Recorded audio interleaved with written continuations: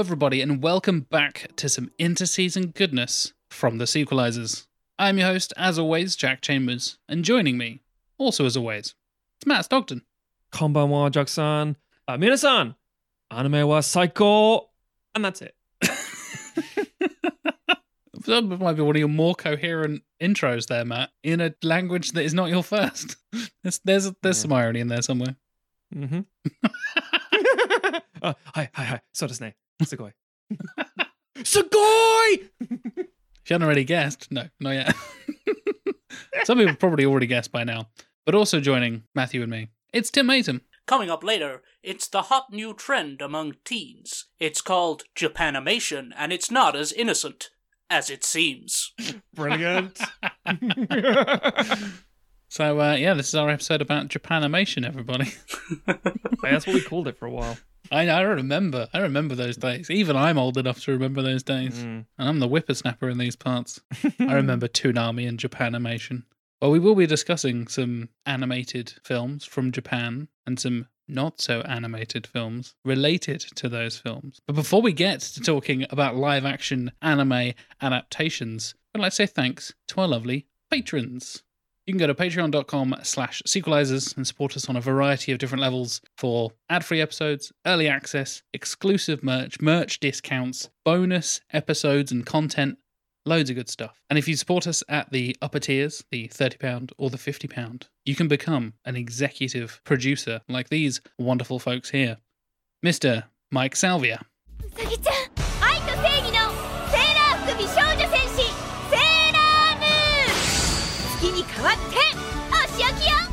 Mr. Stuart Main. Andrew Steen.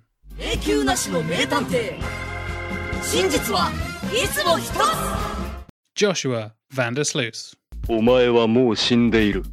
The man known only as Xenos.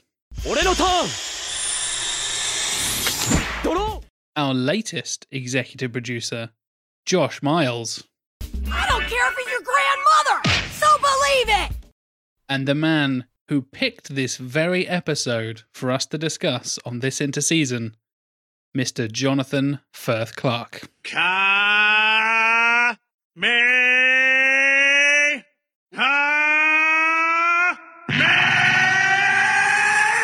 don't make any more damage!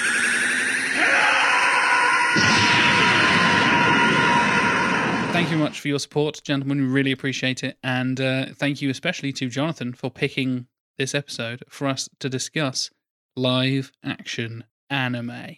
Because, oh boy, there's a lot to talk about. And Matthew, I feel like this is a moment you've been waiting for since episode 1. Insert crack knuckles noise here. The man wearing the anime hoodie as we speak. Yeah, I'm wearing a Sailor Moon top. Okay. So Tim and I are just going to go for a break and we'll leave you. We'll be back in like 40 minutes. I know a lot of people tune out. Now, basically, if somebody is really into or passionate about anything, there's a tweet about this recently, where if somebody says that they really enjoy the experience, where someone says, what do you think of this? And they go, okay, so, right, hang on. That's every conversation with you, Matt. Yeah, because I'm passionate about stuff. Yeah, you are. I appreciate it about you. But the problem is people will tune out at some point. You know, oh, I'm really passionate about baseball. I'm really passionate about Korean pottery. Food. Pottery, that's exactly it, yes. Food's the thing we can all associate with because food's great. But there are always things people are passionate about that just ain't your shit. And we know in these interseason episodes, there are times where we go off on tangents or we'll talk about certain adaptations and people go, I haven't seen that, and I'm not really that bothered. I mean, a perfect example was us talking about Bond not so long ago, where yes, we're in this weird, like, we're of the age and growing up in the UK and all that kind of stuff, we just assume, like, well, everybody knows Bond, right? Everybody's seen basically every Bond because your dad sat you down once in the living room and was like, right, son, you're going to become a man and you're going to watch some James Bond with me. But actually, that doesn't happen to everybody. Exactly, yeah. It doesn't actually happen to everybody, especially people not in the UK where Bond isn't such a, like, just instilled cultural in our institution. Culture. Yeah, exactly. Such a cultural institution.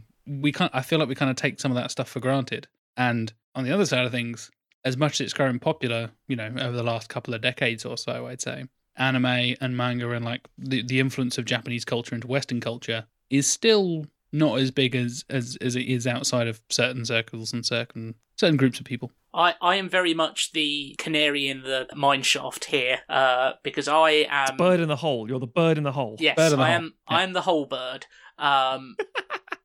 Because I have some familiarity with anime and manga, but very limited. And so for people who feel like this episode is going to be out of their depth, I am there with you, and I will try and rein in our two weeaboos if they get too far off the reservation. Hold on. I think there's clearly 3 stages of hell to this level of weebness. There's very clearly Tim. I am very clearly in the middle, and then there's Matthew. There is, yes. I would agree and disagree. Because There's people beyond you, Matt. The 3 of us is very clearly that. I'm not saying you're king of the weebs. No. You're like prince of the weebs. I'll take it. Archduke. I'll take it. It's the thing I was trying to get to was we're going to have a bit of an explainer first for those who are not au fait with the whole thing. So it's going to come across as condescending to some people who already know what I'm talking about, and hopefully informative to those who don't. So the reason I think Jack is much closer to I am than he is and Tim on the spectrum is because Jack has been to Japan and bought a figure. Therefore, Jack is as weeby as it gets. There's like a level. Touche. Jack has seen Touche. things outside of the cliche anime. Therefore, he is. And Jack owns clothing with anime shit on it. Therefore, A lot. I own like 4 or 5. that's That's more than one. That's more than 0. Yeah, It's the okay, thing. so That's fair. It's like counting if you're a cat lady. It's like if you own 1 anime figure, that's fine. If you own 2, they're keeping each other company. That's fine. As soon as you get 3, sorry, you're a weeb. You got me there, Tim. You've got me there. I mean, all you need is 1 anime figure with big old tits, and you're like, yep, Yeah. welcome. Each breast counts as 2 figures. Yes. Okay, none of mine have those, thankfully. I'm quite tasteful. Yeah. So to give a very, very brief explainer, A potted history. perfect. Thank you, Tim. Japanese animation has been around for decades, since effectively the 50s and 60s, as long as television has been around. In the same way that animated movies in the West have been around forever. They have their own quirks, tropes, and traits that are reflective of that particular society, but also with a big global outlook at the same time, so they're quite relatable to people. Most importantly, they are very important for a very specific generation onwards. Usually parts of Gen X, but millennials onwards. I'm not excluding Gen X, I'm just saying that because of when these things get more available. So for example, for me, on the older end of millennial, I saw a very limited run of animated stuff. So there wasn't anything on television. Pokemon was the first big syndication stuff, if we're being honest with ourselves. Yes, Dragon Ball was around, but we're talking about mainstream television that everyone can see. You're talking my language here, Matthew. Yeah. Carry on. But before that, you had videotapes of what you could fucking get your hands on. And there was the essentially tape trading days. Yeah, the Deep, dark manga days. entertainment. Mm. And that was the starter kit of here's Ghost in the Shell, here's Akira, here's a handful of other things, and that's it. You've got, that's your starter kit. And there's nothing wrong with that. It means I have a lot of fondness for shit. Like Amon Saga and Vampire Hunters and other bullshit like films from the 80s and 70s, like really meh quality anime because it was very hard to get a hold of. And you have to sort of cut your teeth on stuff. And the thing about anime is it's not just a case of, it's all the same. It's all boys in high school, isn't it? No. The genres are as diverse as it's like comics. You can make a comic or even books. Yeah, it's all about superheroes, right? Yeah, obviously, that's all it is. Capes and nothing else. Exactly. Yeah. So there's music, sports, horror, comedy, slice of life stuff. There's everything. Obviously, it's just in an animated format usually with a very specific design. That's quite It's often like hyper stylized, and whether very that's much so. some of them go for a more realistic vibe and a more realistic style, or surrealist, or over the top wacky cartoons. There's something we'll get into is kind of some of the signature aspects Physics. and styles, and lack of physics and shape shifting expressions and all that kind of stuff. There's a very kind of signature style to anime. But yeah, I very much grew up, as you mentioned, Dragon Ball Z and Pokemon were the first things I remember seeing. I vaguely remember seeing Sailor Moon when I was a kid. But Dragon Ball was my thing, and I remember my buddy had a trampoline. I think he was like the rich kid of the group who I managed to befriend, and he had a this fucking trampoline. Jesus. exactly. he had this huge like back garden with like a mini forest like out on the land. Seriously, yeah. His dad's Was he an like, earl? no, his dad was like a award-winning architect. Wow. So he It had was the former all the monies. Archduke of anime. Exactly. And funny you should mention pottery because his mum was a potter, like an award-winning artist and potter. So yeah. You're an architect, Harry. Anyway, we used to have like fake Dragon Ball fights on the trampoline. Oh, brilliant. Yeah, and I remember thinking like, God, it'd be so cool to be in like a Dragon Ball. And we would hang out in his games room because yes, he was that posh, watching Dragon Ball, and I just thought it was the coolest fucking thing in the world. And I was like 7 years old, and it was just the best. Mm-hmm. And I remember, I think I was my dad had just got Sky for the first time, and I saw Pokemon, and it blew my mind, and I ran into school like, oh my God, guys, Pokemon, it's amazing. And I went, what the fuck are you talking about, Jack? Don't be stupid. I was like, no, it's going to be huge. It's going to be amazing. Look, I've got these cards. And I was like, got these trading cards. I've got seen the cartoon. I didn't know what an anime was at the time. I called it a cartoon. Yeah. Nobody believed me. Now who's laughing? The Pokemon Company and Nintendo. That's Yeah, exactly. Those motherfuckers. They celebrated their 25th anniversary with a Post Malone concert for some reason. And then I think that kind of transitions nicely into the growth of anime. Like, yes. Tim, did you grow up at all with it? Like, did you watch any of the like Dragon Balls and the Pokemons and the Sailor Moons back in the day, and the Toonami on Cartoon Network is kind of what I grew up with and all that kind of stuff. Not that, Matthew. So age-wise, I sit between you and Matt, and I remember very much what the situation that Matt was talking about, and how you'd go into the Virgin Megastore, and there would be like a World Cinema / anime section of VHSs, and it would all be like, and you'd be like, oh, it's cartoons, but they're rated 15. Like, oh my God. Sexy boobs cartoon. and blood. Yeah. And I remember first being exposed to anime probably like late high school, kind of 15, 16. And it very much being in that kind of like, it felt like an illicit product that was very difficult to get over here. By that time it had probably opened up because Pokemon was around by that point, but that in my mind was very separated to what quote unquote anime was, which was the kind of more adult side of stuff. I definitely didn't know they were the same thing for quite a few years. I had no idea that like Sailor Moon, Dragon Ball, Pokemon, and I think I saw, as you mentioned, Matt, Ghost in the Shell or Akira or something like that when I was really young, as I tend to do apparently. The guy who saw Predator 2 when he was like 6 and was very confused. They're kind of like, your dad's fallen asleep and you're watching TV at 2 o'clock in the morning when you shouldn't be up, and oh, what's this? Weird naked robots fighting each other. I have no idea what's going on. And I'm way too young to even know probably what Japan was in relation to like media and culture and stuff, let alone that they make a specific style of cartoon that is also in TV and film, and it's all like, tied together. Yeah. And I was certainly introduced to a lot of sort of what were considered early on some of the iconic, like more adult stuff. I never got into Dragon Ball Z, which I associated with people who had Sky, which I think because it showed on the Cartoon Network, so I didn't have access to it, never got into it, never really watched Sailor Moon, never watched, One Piece, which is obviously getting more up to date now and stuff like that. But, so my associations with it were the more adult stuff. And like my friend Gwen, who showed me Evangelion and Akira and a lot of stuff like that, which the Thinking Man's Bebop, animes. I imagine. Yeah, which I kind of half watched and didn't really understand, basically. And I had a few bits. I had a VHS copy of one called Venus Wars, which was about a gang of basically futuristic motocross riders taking on the government on Venus. Tim, I have that on DVD. Excellent. Of course you do, Matthew. It is not that good.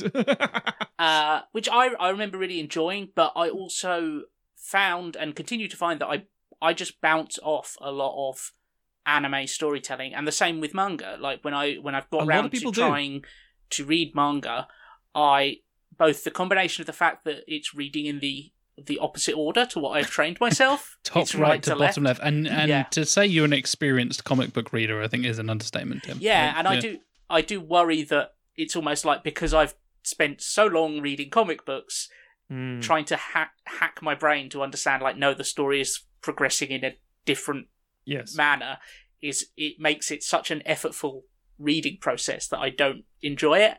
And I think there's a lot of stuff about kind of storytelling styles and themes that are important that are culturally relevant in Japan that just don't quite click into me. And so I've never, as much as I've been able to watch bits and pieces of anime and kind of appreciate the quality of the animation and quality of the voice acting and stuff like that, it's something that I wouldn't say I have to force myself to watch, but if I have a choice, I'm generally not going to watch it just because I know that there is that resistance in my brain, which I know, like, a lot of people suffer with things like subtitles, which I don't mind reading subtitles, but it's more to do with the story mechanics, I find, and the emotional arcs that I don't quite click into. But I can definitely remember, like, seeing it back in the day and being like, oh, this is interesting, and it's so different to what we have over here.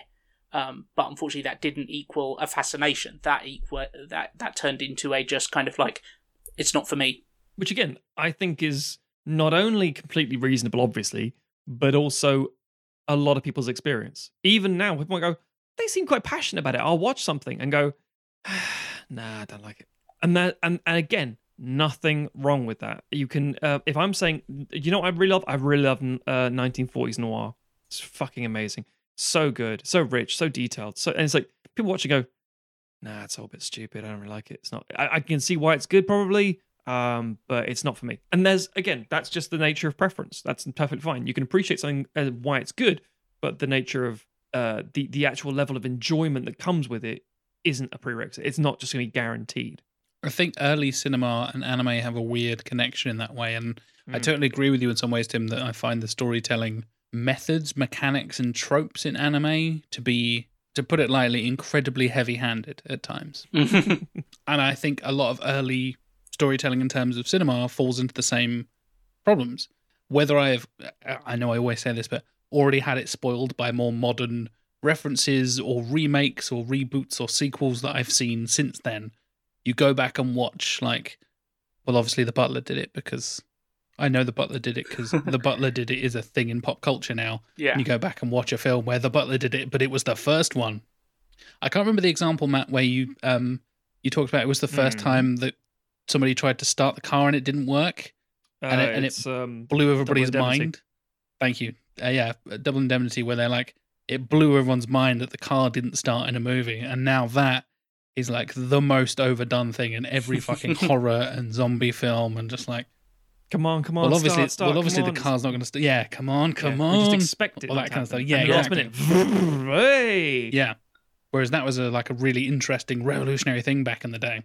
Compare that to anime, I find a lot of it is very, very on the nose with visuals and, just like, as you said, Tim, like emotional arcs. A lot of it is like very in your face. Like, hey, if you don't understand this, here is the thing. This person is thinking this thing, whether there's literally like a voiceover, which is quite common in a lot of the more like detective or like one I'm going to be talking about later. Funnily enough, you spend a lot of time in the main character's head and you get an idea of all of that kind of stuff. And again, is similar to what we were talking about with the novel adaptations, where it allowed you to get in the space of a character in a slightly different way, and how the voice actor acts and how the animation is done, and whether they do that thing in anime where they like over exaggerate all the expressions and make them go all extra cartoony and in another way seemingly sort of realistic, proportions and all that kind of stuff.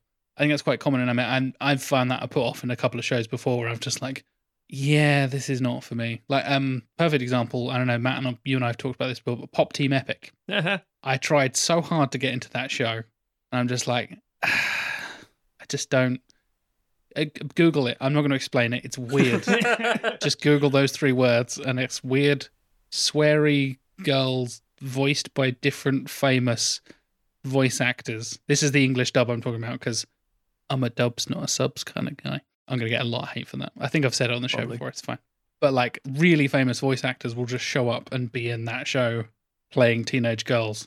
And the voice acting completely changes every episode. It's completely standalone. It's all isolated and mental. And I was like, it's all sketch comedy madness. And I was like, this is not my vibe. And whatever type of comedy this is not working for me. And so I think that's where I'm somewhere in the middle, where I bounce off a lot of the kind of tropes and the style of anime in certain ways. Yeah, I think one of the problems that I have is that there's times where I'll watch stuff and it will be so unsubtle in its storytelling that I will feel like this is programs for toddlers, like where people are just like, like literally just announcing their feelings in very obvious ways. But then there's also times where I'll be watching something and I'll be like, I am missing out on subtleties here because of the language barrier and because of the cultural barrier. And so I'm sure there's translation issues from that language barrier as well, for sure. So I'm sure there's stuff that I'm meant to be picking up on here that I just don't have the frame of reference for, or they've, possibly done a poor job translating or subtitling or whatever. And so it will simultaneously be a feeling of being like, I'm being pandered to while also not being pandered to sufficiently. And I think there are certain cultural things that, and this is where I'm going to wade into an area which I'm absolutely not qualified to, and I'm going to make some generalizations that are probably very incorrect. But I feel like Japan has a culture of caring about things a lot. Like, I know that their work culture is pretty insane in terms of its demanding, and similarly their education is incredibly demanding and stuff like that. And I think it instills a culture where if you're doing something, you care about it 100%. And like, a friend shared with me a clip from what I think is quite popular at the moment, volleyball sports manga, sports anime. Haikyuu. Yeah, I believe, yeah. And it was like the two main characters realizing that like they wouldn't get to go to regionals, and it's them like realizing that, and then one throws a ball at a wall and starts screaming, and then the other one joins him screaming, and they're both just running back and forward in this gym. And I was like, it's just volleyball, guys. Like, I can't get my brain to that level where it's like, whatever the subject of the anime is, that is the most important thing in that world. It's the most important thing in the world. Like, it's a volleyball anime. Volleyball is the be all and end all of the world. Yes, and I'm like, there's nothing in the world I feel like that about. Like, I like doing this podcast, but not even your family and friends, Tim. I'm heartbroken. But if it's like, turns out, guys, we didn't win the podcast award, I'm not going to throw my laptop through the window and then scream into the wind. That is exactly what I will do if I don't win an award. It's what I have done when I haven't won awards. That's what I do when I do win awards as well. I would like to make a comparison here, because I think this is a kind of important one. And I think this is going to be where I start to exclude a lot of international listeners for a second, and I apologise. Because it is a very... God blimey, Governor, what you talking about, Matthew? British point of view. Danny apples and pears, shat on a turtle. It works every time. Turtle, you've revealed yourself, son. We don't know what a turtle is. Even a tortoise is pushing it. A delicious Galapagos turtle. No, so... delicious. Delicious. That's a callback for fans. Right, so I would like to highlight something. Living in a post-World War II world where we have the effective American empire in all but name. Bear with me here. I always point this out when people say, "Oh, I don't like foreign films." I say, "Oh, would you not watch? Is it the language thing?" No, I just don't. I don't know. Not for me. Fair enough. Before you carry on, this happened with was it the Golden Globes they announced recently, and it was like foreign language film, and everybody freaked out. Minari, yes, because it's a film produced, starring, and written by a bunch of Americans, but. Whoops, some of it's Korean because they're Korean Americans. So therefore, it's a foreign movie. Foreign movie. And as people pointed out, about 65% of Inglourious Bastards is in foreign languages, but no one thinks of that as a foreign language film. Thank you. It's basically racism. Hey, so is it a white language? Oh, no, it's not. Yeah. There you go. And this is the key thing here. Whenever somebody says, "Oh, it's like, oh, what's your film from Australia?" "Oh, might do. Can't think of any," and I'll name some. "Oh, yeah, I've seen some of those. They're all right. Mad Max and things. Sure, fine. What about like Priscilla, Queen of the Desert? Oh, yeah, I like that in the day. That sort of thing." And I say, "Well, what's your favorite movie?" And without a fucking beat, they will name an American film. And I will say, you do realize that's a foreign film. They'll say, no, it isn't, because English people tend to inadvertently, subserviently look up to America. And so we have a very special relationship, Matthew. No, we our don't. two countries. So One's I'm told a big bully by at a playground, and Prime wheeling Minister around and after go, Prime yeah. Minister. Yeah, the Bill Bailey reference. Yeah, exactly. That's exactly what it is. It's such a astute one. But the point is, I grew up on as we all did in this country, American TV series making reference quite blasé and blindly to things that are important to American culture and really important things that I have referenced this many times on the show. Everything I experience is filtered through The Simpsons or some American show. Yeah. And therefore has this, a literally filtered American filter through it where like, oh, that's how America sees things. Like, Britons don't give a shit about the Vietnam War. They couldn't give a fuck about the Vietnam War. But I know a bunch about the Vietnam War thanks to like Forrest Gump and Apocalypse Now and all this kind of stuff. It's like, because they don't stop talking about it. Yeah, even in cartoons, even And inside like The Simpsons for children. And lost, yeah. But this is what I'm trying to get at. We will say Japan is a very strange alien culture. We could never understand their ways. It's like, right, but you know what a 401k is, don't you? It's like, yeah, I do. It's like, why do you know what a 401k is? Because it's mentioned in every TV series. I know what escrow is on houses. I don't know how the British mortgage system works. Things are Yeah. for Oh, okay. Well, but yeah, if you watch enough film and TV, there'll be so many plot that points makes in- more sense. You've watched enough film and TV, Yes. Matthew, because you Yes. never stop watching. But that's what I'm trying to get to. I remember in things like when I was a kid where I would watch things like Home Alone, for example, and there'll be so many references to things I wouldn't understand. And it sounds like such a small, innocuous things, even at the time. It's like, I don't understand. I don't understand that product. I don't understand what that does. And they'll make a joke to Tylenol, and I'm like, I don't know what a Tylenol is. Is it a liquid? Is it It powder? blew my mind finding out that Americans have different names for like medicines and stuff. Yes. Paracetamol is just not a thing. And it's like, yeah, it's all branded because you have to pay for everything. Yeah. It's not And just generic drug name. Like, Yeah, oh, and that's kind of the point. You have that whole life, but because we have more exposure to it, because there's more film and TV things, we become more aware of daily life American stuff. So, for example, people in this country will call it an ATM most of the time. You won't say, some people say cash point. That's what we would tend to say our version of it is, or an automatic teller. But ATM is what the kids will say, to the point that, kids will say Z every now and again rather than Z. There'll be bits. It's just exposure to it. Dragon Ball Z. Dragon Ball. Yeah. I Doesn't had have to the same ring to train it. myself out as a 5 or 6 year old out of saying Z because I watched so much Sesame Street. See, that's exactly it. Sesame Street, Now I I know found. my ABCs. Yeah, and they rhyme with Z. And Brilliant. there's so many things you just are exposed to and you take on board. And this is true of a lot of European nations. You will just get, everyone knows about, Mr. Rogers. And it's like, who the fuck is Mr. Rogers? Yeah. And then you don't actually see an episode of, what's it called again? In the That's- neighborhood? I don't Mr. fucking Rogers' know. Neighborhood. Mr. Rogers' neighborhood. Yeah, see, Not a there we clue. go. I have Yeah. no Yeah. idea. I We've know who never Mr. seen it. Rogers is. We see No the idea references. what the I've show seen is a called. Never seen an documentary. episode. I've seen, yeah. I'm aware Tom of Hanks. references. Yeah. Yes, and that's the point. And the same thing goes for anime. In the same way, it feels like it's being quite reductive in certain points, and why it's being quite on the nose. It's like, yeah, that version that's for kids.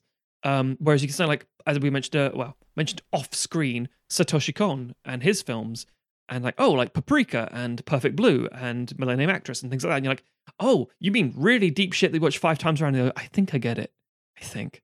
Maybe I don't get it. And that's the point. There can be subtlety. It depends what you're watching. And that's Again, it goes is back to huge. the comic book comparison of like, yes. it's not a genre, it's a medium. Precisely. It's a style and it's a medium, and you can have anime for adults, you can have films for adults, you can have films for kids, you can have anime for kids, you can have novels and comic books and video games and fucking everything. Yeah. Picture books, whatever it is, for kids, for adults, for teens, for young if adults. you can sell it to someone, they'll make a version for someone. Exactly. Mm. Yeah.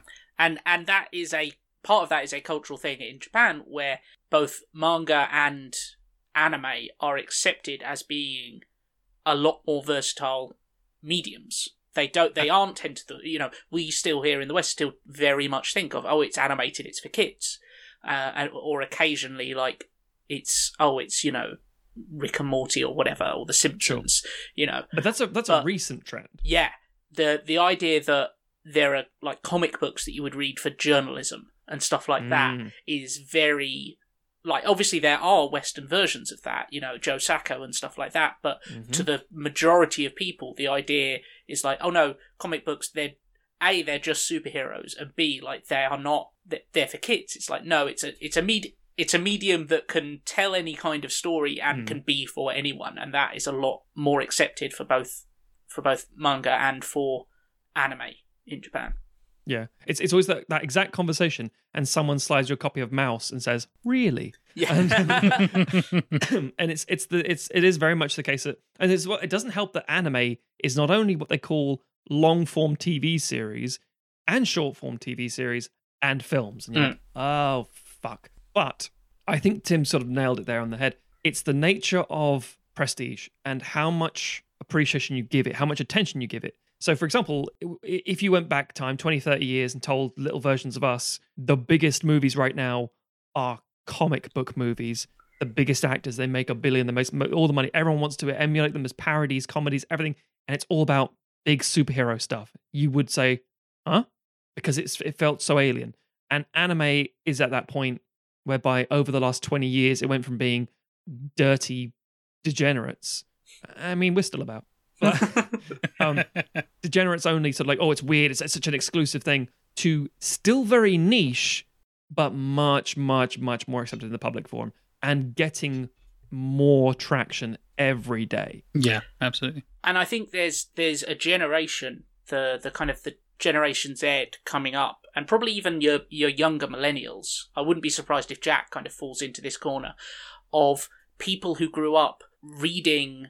Like, you used to see so many, like, when I was, say, 20, there'd be so many 14-year-olds reading manga in bookshops, just, like, devouring Bleach and Death Note and stuff like that.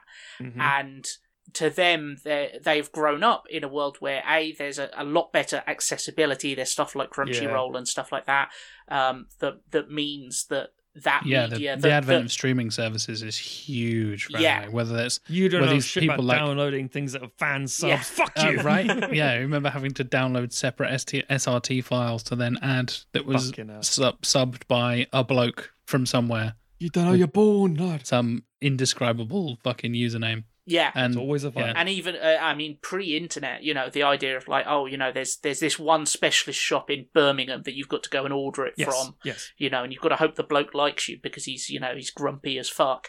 And a bit creepy. Yeah, inevitably a bit creepy. Yeah. So accessibility is so much easier now, and there were places like, you know, your Waterstones or Borders in, you know, the US and stuff like that, where people would just sit around powering through manga and, you know, buying that kind of stuff. And I think it's going to be fascinating seeing the kind of medium, the kind of animation that's produced in the West with people who are a lot more literate with Japanese culture and anime in the next 15, 20 years. I think there's going to be a kind of merging together of the two. Yeah, we did see that briefly, and we still do see it, but the big key one was Avatar: The Last Airbender, where people go, that's an anime. It's like, it's Nickelodeon, mate. Yeah. And I love that fucking show, but it's not anime because it's not. And then also there's now anime coming from China. It's like, is that anime? It's like, not. Yeah, there's Korean really. and Chinese. Yeah. And so you have like manhwa, which is the Korean version of manga. So it's like this whole other thing, but it's distinct enough in style, and obviously because they're culturally different in that way. But they obviously still are the part of Eastern Asia where there are still some similarities in sort of like traditional storytelling structures and things like that obviously go back thousands and thousands of years that have then in the same way that across that area of the world. Our fiction is different to France's fiction, but there's a lot of cross-pollination. Exactly. You all can of still Europe. pick up Tintin and Asterix and go, oh, there you go, comic. Yep, I remember Asterix when I was a kid, in the same way that I remember, seeing Dragon Ball manga. You're right, Tim. That I've weirdly enough, I went and used to get it from the library. I would go up to get the bus to Norwich because I didn't live in Norwich then. I'm a country boy originally, and then go to the library and either sit there and read them in the library, or if I couldn't finish it, take them home with me, rent them, and then bring them back. So I didn't actually buy much manga when I was a kid, but I would always read a lot. And I mean a kid, I'm probably like 14, 15. When I was like first allowed to go out by myself, go to the big city. Oh my God, off to Norwich. go and hang out near the forum like a cool kid. For the Norwich listeners, you know what I'm talking about. I definitely did that when I was younger, and weirdly enough, I came to anime first, and then read manga probably later on as a teenager. And I had already read comics up to that point, but I don't know. There's this almost the opposite of what happened with comics, where like I kind of feel like I grew out of comics and wanted to be a bit cooler, but manga was like the cool version of comics. It's the Japanese stuff. It's the hidden secret stuff that not everyone knows about. So you feel in It's your something nerdy circle of different, friends, you feel extra cool and extra special. Like it's the same shit. 14-year-old Jack. Don't get carried away. Yeah, see, I was pretty much the same, except instead of like manga at the library, I was reading Preacher and stuff like that. You know, and that. See, was I read Preacher as a 26-year-old. Yeah. No, Did not as a know. teenager. Yeah. Does and not I would translate look well down to a on very all- liberal 26-year-old. Yeah, I would look down on all the emo kids with their skateboards who were just reading, like, plowing through Dragon Ball and stuff. See, this feels like a really good transition to our next point, which is partly going to get into the nature adaptation itself, because that's what we're actually talking about live action versions, and we haven't, but that's because we need to cover a lot of ground here. So There's we're so all at much least on the history same and page. legacy Yeah. there, isn't there? Yeah. So the key point is, as I said earlier, if there's someone you can sell something to, people are going to want to tap in on that. It's like when say, oh, these companies are being fantastic. They're really representing diverse different groups. No, they're not. They're seeing another market they can sell to. It's like, oh, we've got these amazing rainbow cups. Yeah, fantastic. They just, sure, they support in inverted commas, but it's mostly so they can appeal to another demographic while selling to another demographic. It's just a case of marketing bullshit. It's commerce. It's capitalism. But if it gives you good stuff, you tend to go, well, you know, I mean, I'm getting my fucking adaptation of this. So the thing is, at present, there is a very strange situation where the studios know that people like anime and manga. There is a big thing. If you go to a convention, fuck me, the amount of products and money that is made Yep. from people like me, basically. It's like, wait, so these people are happy to buy any old manga and anime shit as long as it's Japanese, and they will go to Japan to get it. And it's like, yes. Or to go out of their way to import stuff or find a guy who can import. Like you said, Tim, it would be that guy in Birmingham who had that specialist shop who knew a guy who had been to Japan 6 months ago. So he's got the latest stuff because 6 months ago in Japan is like 4 years into the future. I'll give you a prime example. There is a this will strike mostly with the patron pick himself, Jonathan Firth Clark, but also other people hopefully listening. You can buy something like The Twilight Zone on Blu-ray, the whole thing, like 40 or 50 quid. Tons and tons of episodes. If you want to buy a 90s anime show that runs for maybe, say, 50 episodes, you're going to pay £80 for it. Because the Japanese pride themselves, as Tim mentioned earlier, on things. The qualities has to be really, really high. So if you're like, oh, it's secondhand, it's worth nothing. It's like, what's wrong with it? There's a crease. Where? On this bit of sellotape. Oh my God, okay, whatever. Absolute. Used, half price. Yeah. I'm like, well, that's. Okay, I'll take advantage of that. Thank you very much. But they still, I mean, there's a huge CD culture still in Japan, as in for CDs, for music. So a new CD will be £16, £17. And you're like, how is. A physical It's fucking Spotify, CD. you nutters. But they are very much about that thing. So again, the secondhand market and things like book offs and hard offs, and that's the name of the shops. It's all pristine. Sounds like we're making that up, book off and hard off. No. We promise we're not. It's real. That's their little jingle. I'm that level It of plays weeb. in the shop all the fucking time. Yeah, exactly. Fucking insane. Okay, so there's a huge market. There's tons of money to be made, but the studios don't understand it. They just want to buy it. So they'll say, what's the most popular stuff they have? This stuff. Okay, that doesn't line up with Western storytelling. That's too, as Tim was saying, that's jarring. Can we fix it? It's like, yeah, kind of. So you end up thinking, what's the most Western style thing we can find, technically? And you get up with things like the ones that are always in development hell or have been recently sorted out, which is Akira, Cowboy Bebop, Ghost in the Shell, a few other bits and pieces. You won't say, what's one? We should get a harem show, like fucking Love Hina or something like. Nah, that ain't gonna fly for a while. We're not gonna do that one. What about Attack on Titan? That's gonna be a really tricky one. It's the most popular thing out there. Full Metal Alchemist. We'll come back to that one. I mentioned Full Metal Alchemist in my Magic in Film previously. Yeah. And again, the Japanese made a version, which we will definitely come into in a second. So there's a hunger to do it, but there's a problem because there's as we're now transitioning to, the nature of adaptation. So most successful anime is an adaptation of a manga or a light novel. And that basically means there's a comic first, which is made into an animated TV series. Sometimes when the animated TVs become so fucking popular, like The Adventures of Psyche K, which is about a psychic purple-haired high school kid, and it's all very comedy-based. And you're like, okay. There's Chihaya Furu, I think that's what it was called, which is about this fucking poem-based card game. There's a very big, huge, highly rated anime series about it, and therefore there has to be a live-action movie of it. And these do not really leave Japan. These are not films that get shown a lot outside of Japan because they're foreign films, as we discussed. They're foreign films. But you will have probably heard that there was a fucking Scarlett Johansson movie with, in Ghost in the Shell, because that was something we thought we can nick that, we can make that work. Enough people know Ghost in the Shell, and it's got robots and stuff, and that'll work. That'll be fine. It'll be fine. It's easy. Except the problem is you end up with what most things tend to do, which we'll come back to. You end up with the surface of it all without the inner workings, and it's like, here you go, son. I've bought you a working robot. This is a hollow shell. Shell. It ties well into, that was pun, Matthew. That ties well into what Tim was saying about like missing the subtleties and stuff, which is not only from like Western consumers. I think that's very true of Western producers, Western directors, Western writers, screenwriters trying to adapt all this kind of stuff. And whether you lose some of the original context and the original references and the subtleties that are built into the original anime or the manga or whatever it is.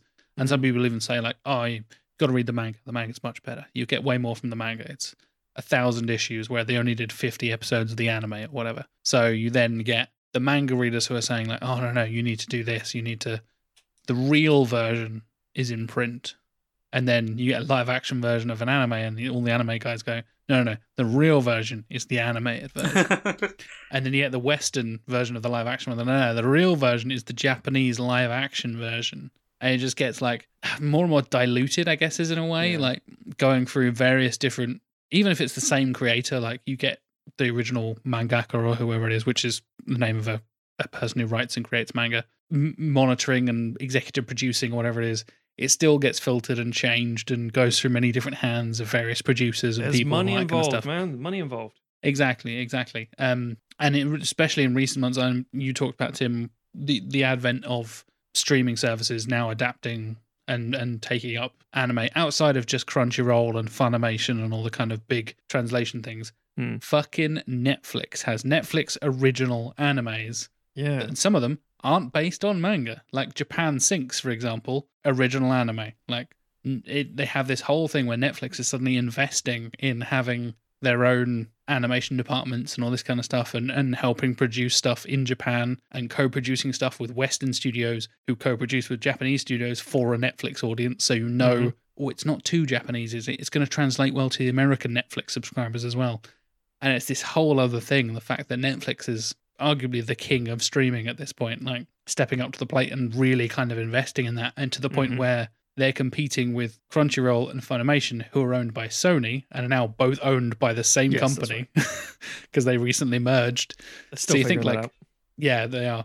You think that would be like the monopoly of anime, but you've still got Netflix actually fighting back. And because Netflix is so powerful in the streaming world, they actually kind of stand a chance and are really producing some really cool and interesting stuff. Yeah, I think, the way that stuff becomes kind of this photocopy of a photocopy of a photocopy is built around money, as we've said. It's because there is an assumed much bigger audience.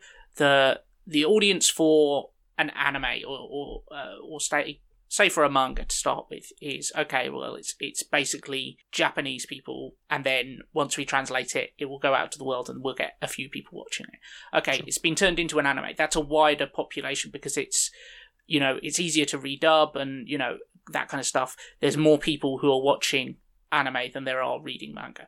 Okay, now we're going to turn it into a live action. Okay, there's a wider audience for that, possibly. Some people think animation is for kids, so we kind of want to capture those people. By the time you get to, we're going to adapt it for a Western audience, probably with a Western production company, you have a much wider assumed audience, because especially Western cinema audiences aren't going to go and necessarily see an adult animation in the cinema, but they're more willing to see, Scarlett Johansson kicking ass or whatever. But that means there's so many more executives and producers who now have money on the line who are putting their oar in and saying like, oh, can we tweak it just so it's a bit more friendly to a wider audience? And everybody's looking to make it as generic as possible in a lot of ways, as welcoming to newcomers. And so what made the original special gets diluted down again and again and again. And like you say, Jack, there's so many. You then have the people who actually like the original go, well, this live action film's like nothing like it. It's like, yeah, because it's not for you anymore. It's for the people who weren't going to read the manga or watch the anime originally. And you have to have something with a huge audience for it to be worth making or at least a very noisy audience, for it to be worth making something that is actually a truly faithful adaptation. Even the MCU takes a lot of liberties with the source material, but they understand how to keep the fanboys pleased for the most part, and B, the parts of the original that work, that make them that will work for wider audiences. And then they take out the stuff that's like, okay, well, this is in the original, but that might, it's harder to sell people on. That's why there's a lot of criticism of the MCU. It's like, oh, it's playing it safe, and now we get stuff like WandaVision where it's like, oh, it's finally stretching its legs. It's like, yeah, it took 20 films making hundreds and making literal billions and billions at the of dollars. Box office for the highest grossing film franchise of all time. Yeah, people are like, oh, Guardians of the Galaxy was quite weird. It's like, it's not that fucking weird, and it took them they had to make the Avengers, in order to be comfortable making a slightly out there space opera. And they had to make Infinity War and Endgame for them to make a sitcom parody that's actually, a superhero story. It's like, things get watered down a lot, and especially when you're changing cultures, especially when you're removing stuff from the cultural context that it was originally in, things change so dramatically. And this is the key point here, and this is something I'm going to circle back to over and over and over and over. It is, as I said earlier, the nature of adaptation. And we talked about this in the adapting the books thing. It's the same thing for adapting anything. If you're doing a cover of a song, do a version that sounds like you doing it. Do your version of the song. If you just do a cover that sounds exactly the same, you'd be like, it's fine, but the original's better. If you do something dramatically different, sure, it'll piss people off sometimes. They're I prefer the original. Yeah, but at least you tried something different. And this is the key point with the difference between a Japanese live-action anime and an American live-action anime, and I don't think either of them get it right most of the time. One is about purity and complete loyalty to the source material. One is about the idea of nothing must change. It not only has to look the same, the costumes hardcore and everything. Yeah, the shots have to be the same. And again, we have lots of nods in like comic book films now of what the comics look like. The costumes, look like, in the same way that you were the self-deprecating, what did you want? Yellow spandex in the 2000s, and now we got, oh shit! This character finally has the Loki crown. Comic accurate costumes all over the place. It's not comic accurate, really, but it's an approximation we're comfortable with. Loki's got the horns. So that's comic book accurate, right? Yeah, but it's not the loose cloth shit. I know, but people say he's got the horns. That's accurate. But that's what I'm trying to say. The Japanese will want the loose his belt cloth. Is different though, isn't it? Yes, and they'll want it like cosplayers, basically. Yes. And that's not a bad thing. I have that problem a lot of the time with the live action stuff. They have a lot of shitty wigs because anime hair is mental, ladies and gentlemen. Yes. Famously just makes no sense and defies gravity, so everybody's wearing a bad wig. And then they have these like anime accurate costumes. You're like, you just look like cosplayers. And that really puts me off. I can't not see a bunch of... I've been to comic conventions. I've seen cosplayers in real life. This is weird. It feels weird. It's a credit to cosplayers, but it makes the film feel exactly. cheap. Yeah. And that's a problem, that we're seeing, and that like Disney, with its recent spate of live action adaptations of previously animated films, they've tried to avoid that. They've tried to, if you look at Belle's dress in Beauty and the Beast, the original, versus, Belle's dress in the modern remake, there's some substantial differences because they realise trying to do a flawless recreation will just look weird. And I think that this is another hurdle that Matt kind of started to touch on here, is that the storytelling tools that you have in animation are quite radically different to what you have in live action. And if you just try and do a complete recreation, you're going to have to rethink actually so much of the storytelling, because there are elements that are purely in animation that you can't recreate in live action, and that if you did try and recreate, they would look so weird. It's the same way, like, you can't just take, it's like those horrible, like, real life versions of Homer Simpson or the kids from South Park, where it's like, if you just made a human look like that, but it's with realistic skin textures, it's a bloody nightmare fuel. Which is where we are now with Detective Pikachu. I know it's separate things slightly, but it's... Actually, no, it's not. That is an anime live-action adaptation. I think it's a video game adaptation, but it's also a live-action anime adaptation. Sort of, yeah. Yeah, it's tricky. That crosses the line. That's a whole other thing as well. It's like, so it's originally a video game that was turned into an anime, also a manga, and then a Western live-action version is based on one of the video games. Yeah. But a lot of the mannerisms and the noises and the sounds and the nostalgia that it's playing on is tying into the anime. So it's a live-action anime adaptation based on a video game that has an anime based on it. Yeah. Welcome to media in the 21st century. And this is kind of the frustration with the whole thing. Where do you allow change? Because as we will come back to later, if you try something different, people will fucking crucify you. If it isn't accurate to what they have in their head, you'll get slaughtered for it. And again, should you want that? We talk about the Disney live-action remakes, better or worse, positive and negative examples. The ones that tend to succeed are the ones that do things slightly differently and understand the material going in. Now, I'll tell you some things, two things, in fact, I want to say very quickly.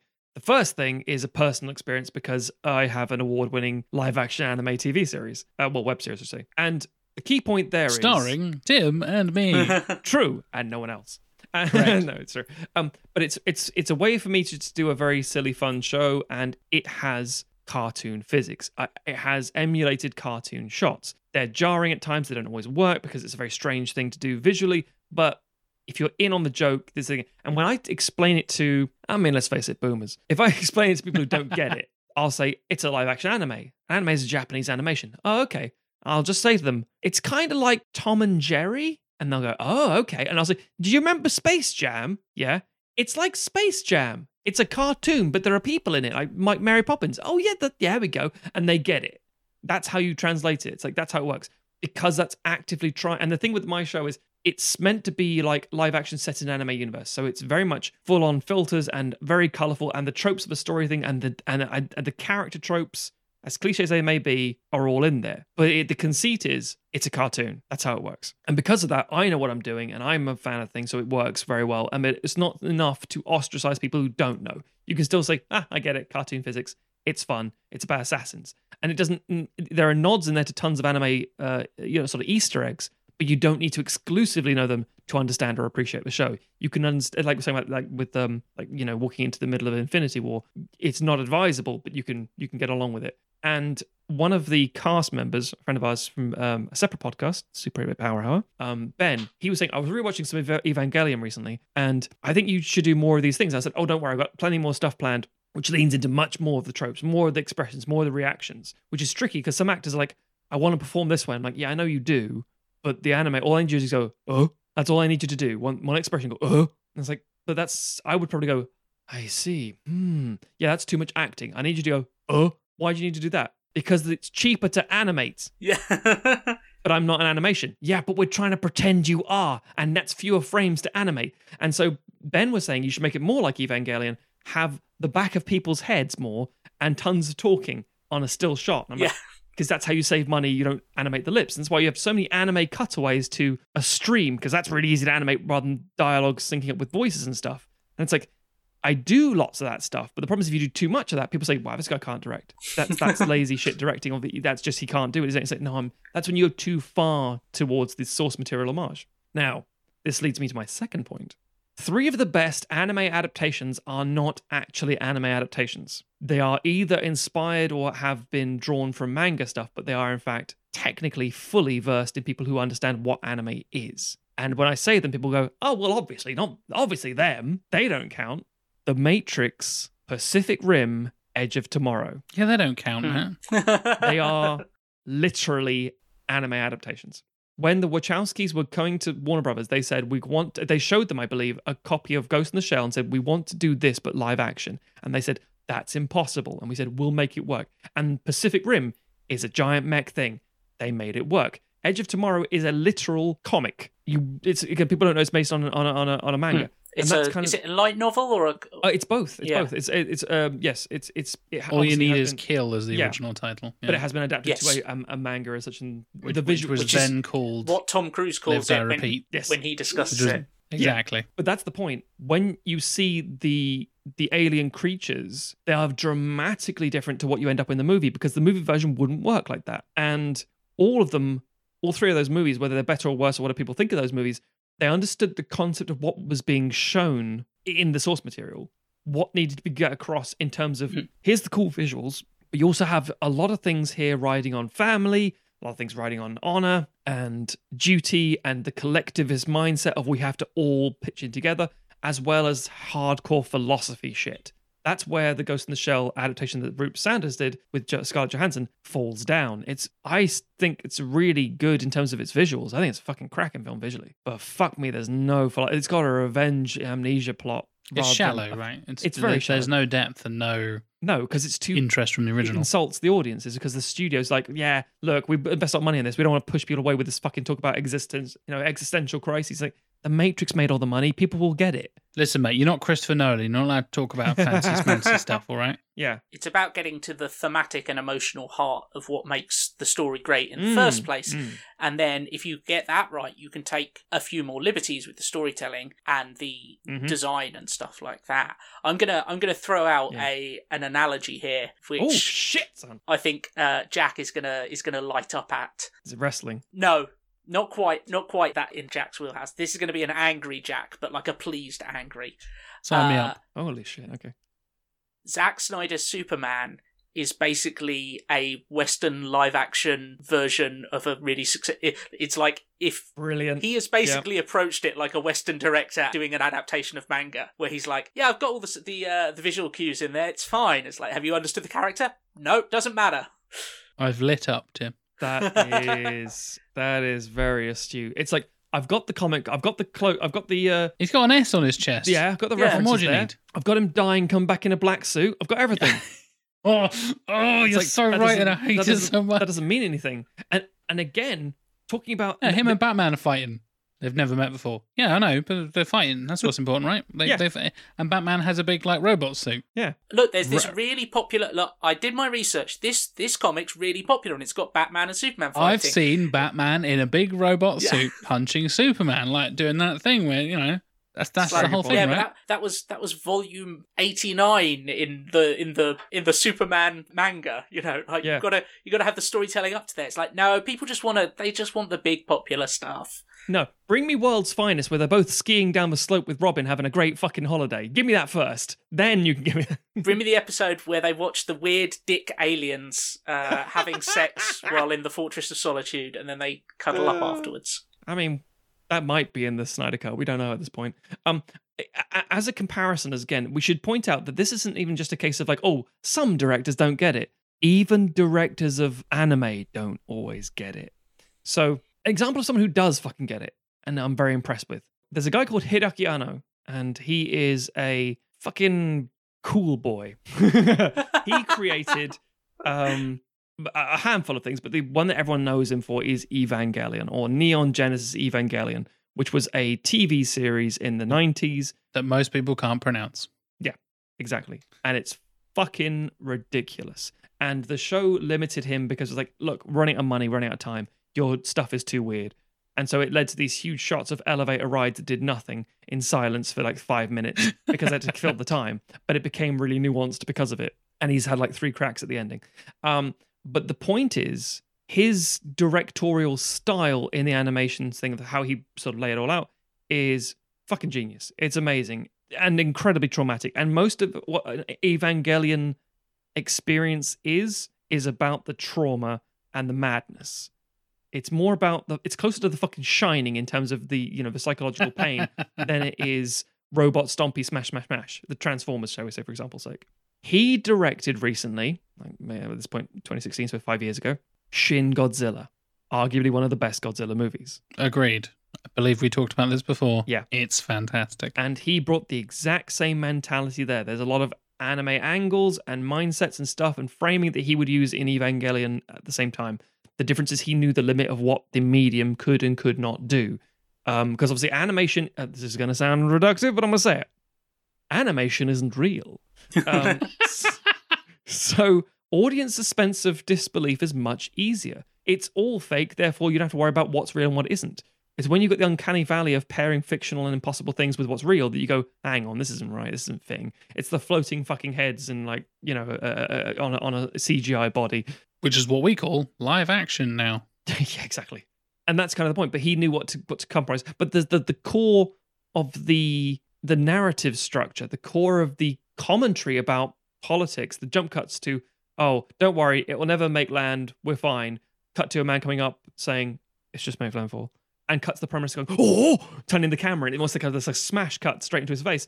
That feels very anime. It just needs a big old background behind him in multiple colors and explosions and but that's too much. That doesn't work for this particular medium. I'll tell you who does do a good version of it, really weirdly enough, and why his stuff with his in stop motion works well. Wes Anderson.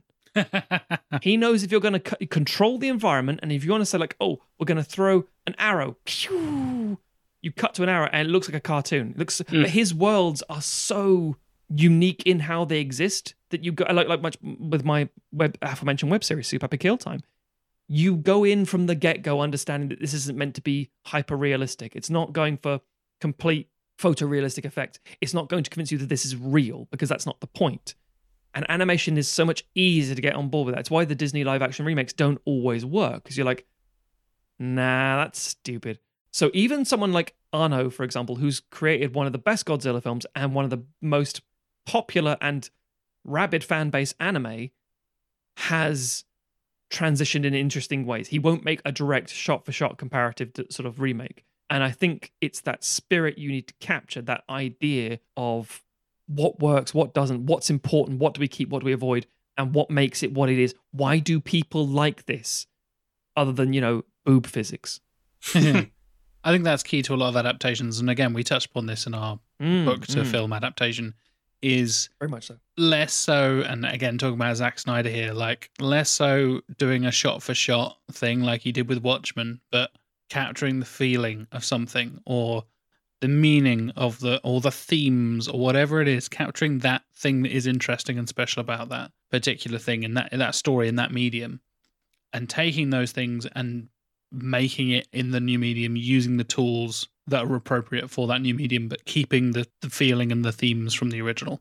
Entirely. I've like the Watchmen TV series compared to Zack Snyder's Watchmen. Yes. You then have like the comedian being like a cool kind of anti-hero badass, and Ozymandias is kind of a cool anti-hero badass, and Rorschach is a cool anti-hero badass. Like, that's not the point, Zach. They're all terrible fucking people, and that's the point. But no, it's all big shiny superheroes, and some of the shots in the film are literally panel for panel, shot for shot remakes of the comic. Therefore, it's good. Like, I think you misunderstood this, and I think that's key for a lot of people, taking something that is so inherently embedded in one particular medium and taking it to another. Yeah. Is you got to understand what worked about the story and why it resonated with its fans and with the creators and, whoever else that enjoyed it. Yeah. And adapt it, hence the name adaptation, into the new medium with tools that will allow you to make it appropriately and not just like you said, Tim, earlier, a photocopy of a photocopy of a photocopy kind of thing. I'll tell you a prime example that isn't anime, but is another one people might be able to relate to. You, Jack, especially. Hello, that's me. So another transition, another adaptation. I know we're straying away from anime, a bit of a tangent here, but it's worth mentioning.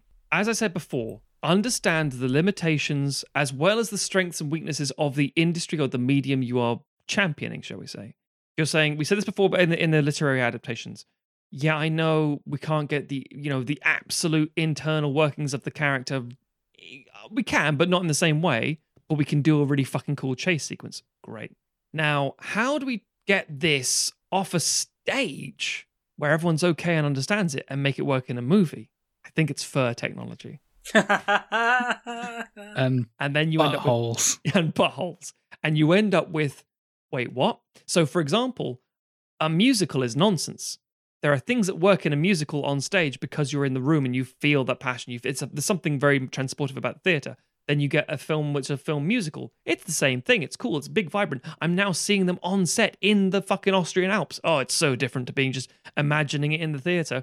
And then you get to the point of what Tom Hooper was, I guess, trying to do and could probably do if he was actually fucking smart about it in Les Mis, which is have them singing on the day, but with the pre-recording in their ear, which he didn't do. If you had the pre-recording in the ear, they have the time. Which you should have done. Because then you get the performance. The performance is there. That's using the film. That's why it was good. And then you have Cats. And Cats is the ultimate example of like, no, you should have. I mean, I'm not saying you can't. You could have adapted Cats. Anyone can adapt anything in theory. But this adaptation of Cats was also Zack Snyder looking at Superman saying, yeah, I got all the songs. They're all cat people. The backgrounds are sometimes real, sometimes they're not. What's wrong? I got Judi Dench. Problem what the fuck solved. is the problem? Ian McKellen, Judi Dench, problem solved. And here's the really weird thing to bring it full circle. I bet Cats would make a fucking great anime. Tim, it probably exists. Okay, just to give you a spectrum of anime in terms of range and stuff. Samurai Pizza Cat, sort. Well, I watch a thing called Banana. It's designed for toddlers. It's about a cat who's a banana. Banana, fucking yeah. great. Yeah. But I also watch Donyatsu, and Donyatsu is about a cat who's a donut, but only because there's a nuclear apocalypse where there's been like some huge mech fight. The only thing that survives are cats shaped like food. But they come across skulls every now and again going, a ball to play with. It's like, no, but what the fuck is this world? I mean, that just sounds like Adventure Time, so, you know. That's true, yeah. And that's also would work well as a Tom Hooper musical. Fuck off. So, anime, manga, these are all storytelling traditions with a lot of history, but have evolved to suit the modern day. And for our ad, I'd like to tell you about another thing that's got a lot of history, but has evolved to suit the modern consumer. Today's episode is presented by Clarks. Clarks' story began almost 200 years ago, when Cyrus and James Clark made a slipper from sheepskin. At the time, it was groundbreaking, a combination of invention and craftsmanship that's remained at the heart of what Clarks does. From the very beginning, Clarks has always thought differently. Brilliant ideas are what sets Clarks apart. We are teaming up with Clarks and Podgo to bring you up to 30% off on select items, including on the iconic Clarks Desert Boot, by going to podgo.co/Clarks. That's podgo.co/Clarks. Get yourselves booted. That's not part of their ad copy. I just thought I'd throw that in. It's good. I should point out, and this is a complete bit of anecdotal nonsense, in the aforementioned before times of a long, long ago when I was, buying anime VHS, I was wearing Clark's shoes. I'm damn tempted. I may well take Clark's up on this offer because I need a new pair of boots. And you're going to contact Cyrus and James? Clark's make some quality footwear, so, There you go. It's a very iconic Britishy thing to have Clark's shoes. All my school shoes were Clark's until I was a teenager, I think. So go into that. Get your foot measured by the robot. The robot. You think it's going to crush your feet, and then it goes, "Oh, this is quite comforting," and then you become Tarantino. Yep, that's where your fetishes come from. So, gentlemen, should we talk about some live-action anime adaptations? Yes. I think I might kick things off. We've talked about Netflix. We've talked about Japanese live-action anime adaptations and Western live-action anime adaptations. Oh boy, I've got all the adaptations for this one. It's based on an incredibly critically acclaimed and popular manga series and anime. Let's talk some Death Note, shall we? Back to that 101 starter kit. Yeah, basic bitch anime. I mean, to be fair, it's because it's fucking good. It's fucking brilliant. One of my wife's favorites. One of my favorites. It's brilliant. I'm not married to you. Tell that to your wife. I mean, I tell her. She's starting to suspect, but I tell Just her. go and say, I'm not married to Jack. But like, yeah, good. Thanks, mate. She's sitting there chopping vegetables. I'm not married What about to Jack. Tim? Oh, Tim and I have known each other a long don't- time. Exactly. Anyway. So I'm a big fan of the anime Death Note. Watched it, I want to say sort of 5 or 6 years ago, probably. Just absolutely binged it and tore through it and absolutely loved it. Now own the collected edition of the manga and have been reading that bits and pieces here and there. Not read the whole thing, I will admit. And the 2017 American Netflix movie, Death Note, is a hell of a thing because I don't know much. Spoiler alert, I don't know much about the other guys' choices here, listeners. Mm-hmm. I have seen neither of the adaptations nor the animes from these other two picks. So I'm going some basic bitch stuff. This is, if you know anime, you probably heard of Death Note. Basically, there's this kid who gets this book, this little like textbook shaped thing called a Death Note. And if he writes a person's name in there, they will die. And it's this like magical power gifted to him by this god of death. That's the very, very basic premises of it. And Yes. that's about where the adaptations stop. Yes. There is a god of death called Ryuk, who's like this Shinigami, which is this Japanese like traditional demon kind of god thing. And a main character is called Light. His first name is Light. Surname changes depending on adaptation because America. Sometimes it's Yagami, sometimes Turner. He's always arguing with me. It blew my mind he was called Light Turner. Like, oh yeah, this is set in America. Why is he called Light if it's set in America? That doesn't make... Nobody's calling their kid Light. People don't really call the kids Light in Japan either, to be fair. But true. So there's two from what I understand. This is going to get hefty real quick. Whew. I think there's 37 episodes of anime Sure. adapted into multiple live action Japanese things. You have the two main Death Note and Death Note 2 live action films, Mm. which were around about the same time as the anime. Then they spun off into a mini series and another film that came out a couple of years ago, which I have not seen. I've only seen the first two. But basically, it takes like one of the original characters and spins him off into his own thing. The like antagonist, essentially, a guy called L, because there's a character called L, because anime. And then there's like the next generation or something like that, which Yes, New is Generation. such a fucking 90s bullshit title, which is literally like, oh, the next kid inherits the magical book that lets him kill people, and he carries on the legacy of the original character, and blah, blah, blah, blah, blah. The Netflix movie is 95 minutes long.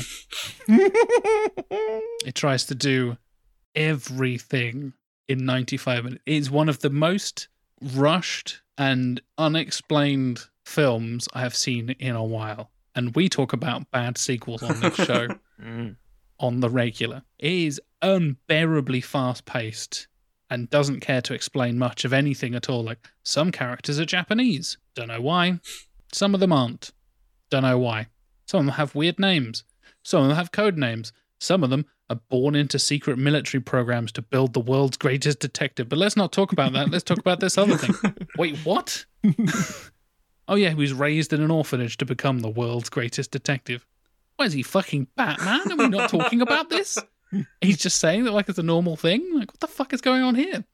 It basically tries to do sort of an adaptation of like the first half or so, and then skips right to the end for a bit, all in 90 minutes. And it's exhausting. Mhm. And it's available on Netflix.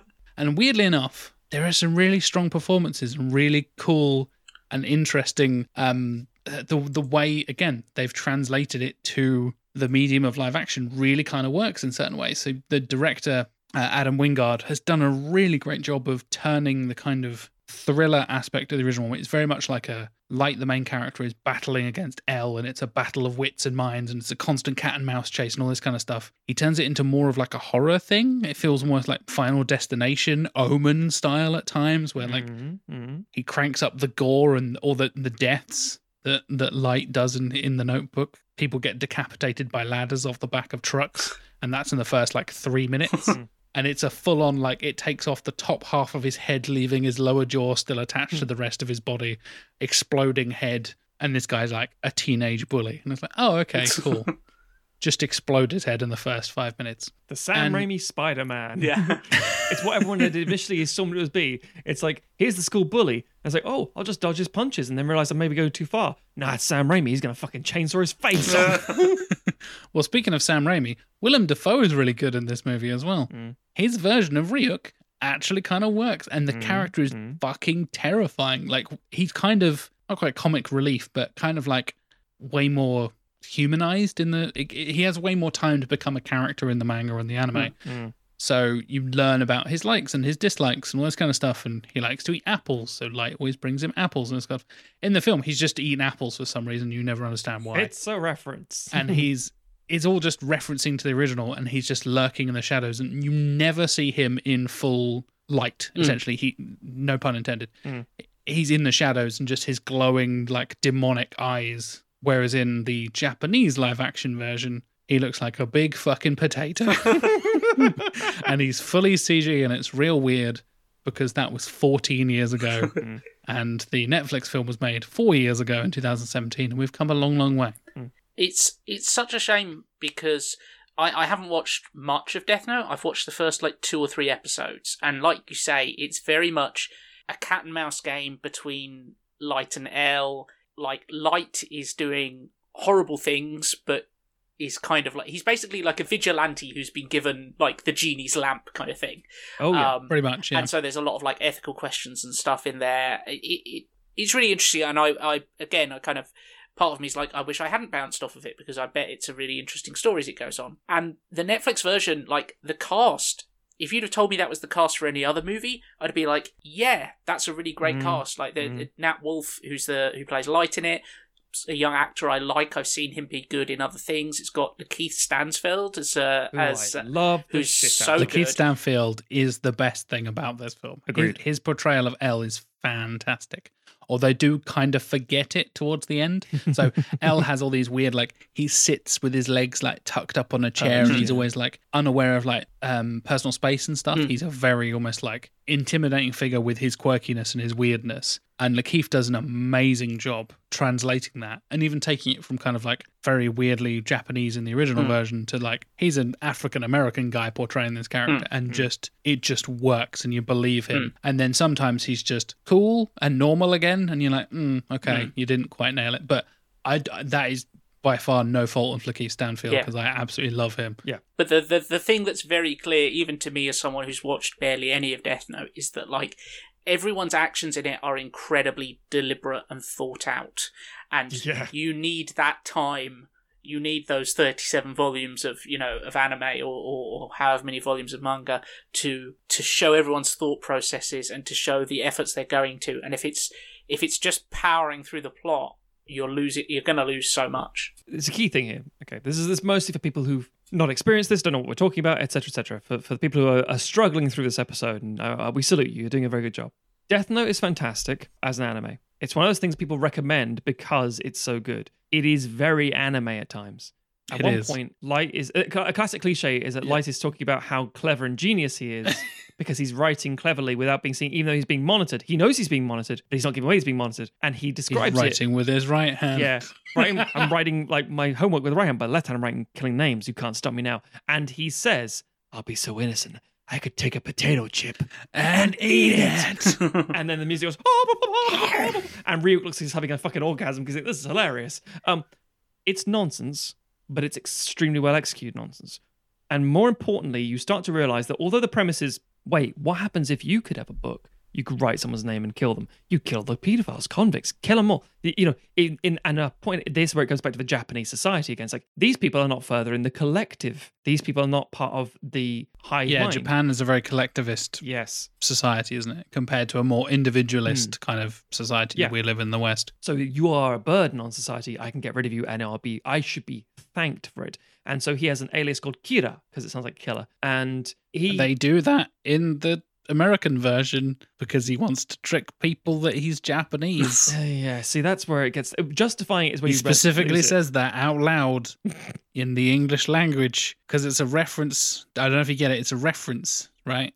So the original is Japanese. What? Nani? So he uses a Japanese word that isn't really a Japanese word. It's kind I of can't a remember the word phonetic. they have the word for borrowed words. I can't remember what it is, but yes. Yeah. It's a phonetic, obviously, of the word So- killer. And he's like, well, I'm just going to get a bunch of criminals to write Japanese kanji in prison, and then everybody will think I'm Japanese. Like, what? Yeah. What? Why? What? But at the same time, the story starts off like that in the anime and the manga, and it becomes more about a chess game between two vastly intelligent individuals who are both kids. And because the kids are not listened by adults, and it's that classic adults don't listen to kids sort of thing that you immediately relate to, and teenagers especially. And so you have one teenager who is like, I'm doing the right thing. Here it is. I've got my system down. Another teenager who's like, well, I'm releasing information. I've realized that you have to have certain things. There are little rules. And the other teenager figures it out. It's like, so first of all, you're only doing this during these hours of the day. Therefore, you're at school. It's like, fuck. You're also doing it at this time, which means you're probably in Japan. Fuck. The people you've killed have all been in this particular vicinity. Therefore, you're probably in this area. Fuck. It's genius. And And therefore, you see a change it up. little bit of that again in the live action. Again, no time. The reason I'm not talking about the Japanese live adaptation, everybody, which I have, like I said, I've seen the first two films, it's a way more faithful adaptation of the anime and manga than Yes. the American version is. And that in general is very true when it comes to these live action anime adaptations. You tend to find that the Japanese language live action one is way more faithful and tries to stick, obviously has the advantage of being like more culturally related to the original and all that kind of stuff, but And they people are tend more to aware stick of it. more closely. Yeah. They tend to stick more closely to the original, and then it somehow finds its way in the hands of a Western producer, and you're like, here we go. Here's where it all changes, and what the kids really want is this. And you're like, oh no. I mean, case in point, when Death Note came out, I was, I think I was in the States when I saw it. Because it was advertised with Californication by the Red Hot Chili Peppers, because that was actually in the end credits of the movie for some reason. Didn't work, but fine. I remember at the time really liking the visuals for Ryuk and stuff like that, and it was great. But they said right from the get-go, this is going to be 3 films. 2 films cover the actual events, and the third one is, I don't want to give away the ending because people should genuinely watch it. It's basically a prequel. It's like what happened in between. Yeah, it's a Literally, spin-off with L and a few other bits it's, and it's pieces. what happens yeah. in between an hour and 45 and an hour and 50 in that movie. It cuts away to this point and a whole fucking film takes place. And it's like, oh, okay. And again, it's that nature I said earlier of cultural awareness. The fact that Japan already knew what Death Note was. You didn't have a lot of effort to get up to that point. And the thing is, we will bring up this is the best chance for us to talk about the difference between Eastern and Western adaptations. I think Rupert Sanders, as I said, the Ghost in the Shell film is. I remember being on a plane to Japan with my friend Ben, and he said he watched it on the plane and thought, oh God, and he watched it and said, it's fine. It was just fine. It's fine. I could see why they changed certain things, didn't change enough, didn't have the actual conversations they needed to have. They didn't understand the core of what this thing was about. And with the Adam Wingard version, that's the Netflix version of Death Note, it's an interesting alternative accompaniment. I don't think in any way the toxic sort of fan base mindset of we're going to send death threats to fucking Wingard and drive him off the internet. The typical, you ruined it. It's like, it's fun to talk about these things when you say, oh, I'm going to make a video about how shit that film is. And it's like, it's just different. And the original still exists. It doesn't hurt you in that it exists. It's just not very good because although there are certain changes made, it feels like a lot of the translation, shall we say, didn't work out the way it could have. And I can see why they were changing up for a contemporary modern audience. Maybe and again, it's who are you trying to bring in here? Are you trying to get the money from the people who've already seen Death Note, or are you trying to get money from a new audience? And if you're trying to get money from a new audience, they don't care. They think it's weird enough as it is.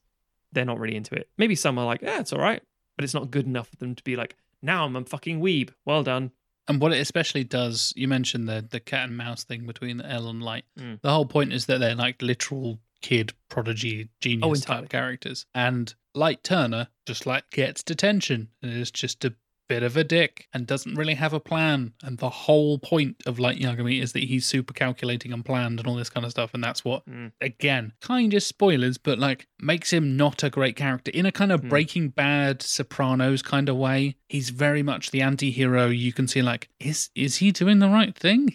And then does he go off the deep end? Is he still making the right choice? Is L actually the good guy in all this? But you're kind of rooting for the main character because you spent all these hours building up this protagonistic relationship with them as a viewer and all this kind of stuff. And the film just does none of that, basically. Well, this brings it back to what Tim was saying earlier. And a very important point Tim was saying earlier. And this is probably the best example of that. the difference in terms of narrative form, but also the cultural influence. So, for example, our Western mindset is we want to tell a story about a disgruntled teenager, but they have to be relatable everyman teenagers. You know, a little bit good at this, a little bit good at that, a little bit, you know, out of place. And it's the kind of horoscope shit where you describe it and someone can go, oh, that's me. It's like, no, that's not. That's not you at all. Yeah, but I can identify with that aspect of that person. I had detention once, therefore. Yeah, I felt disconnected as a teenager and a bit lost and confused. Oh, well, welcome to all of teenage fucking fiction and literature and film space and these things. It's like, oh, I can relate to Ted Hughes stuff in the 80s and the fucking Power Rangers because it's the same thing because I'm a teenager. It's like, I mean, I guess. And the Japanese side of things is the intensity. It's not enough just to be, this could be anybody. It's like, no, this couldn't be anybody. This could be you because you're the most earnest, heartfelt, driven individual. And you are going to be not only the fucking, the one with the most heart on the field, you're going to be the fucking best. You're going to be Ichiban, number one, motherfucker. And that's how most shonen anime starts. I'm going to be the best Pokemon trainer. I'm going to be the Hokage. It's like always, I'm going to be the best. I'm going to fight the best. I want to be the very best. The opening line. And even in like Dragon Ball, the only thing driving Goku most of the time is I want to punch more people because I want to be the best and the strongest. Oh, he looks like the strongest. I'd like to fight him because then I'll be the strongest. Right.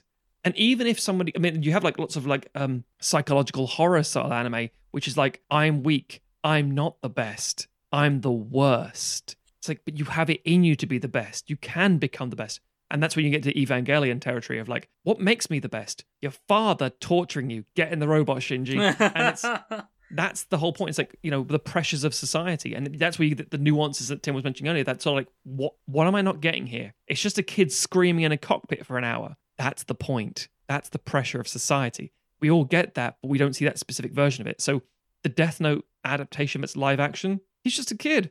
He's not a bad guy. It's like, Light's a fucking psychopath. L is also a sociopath.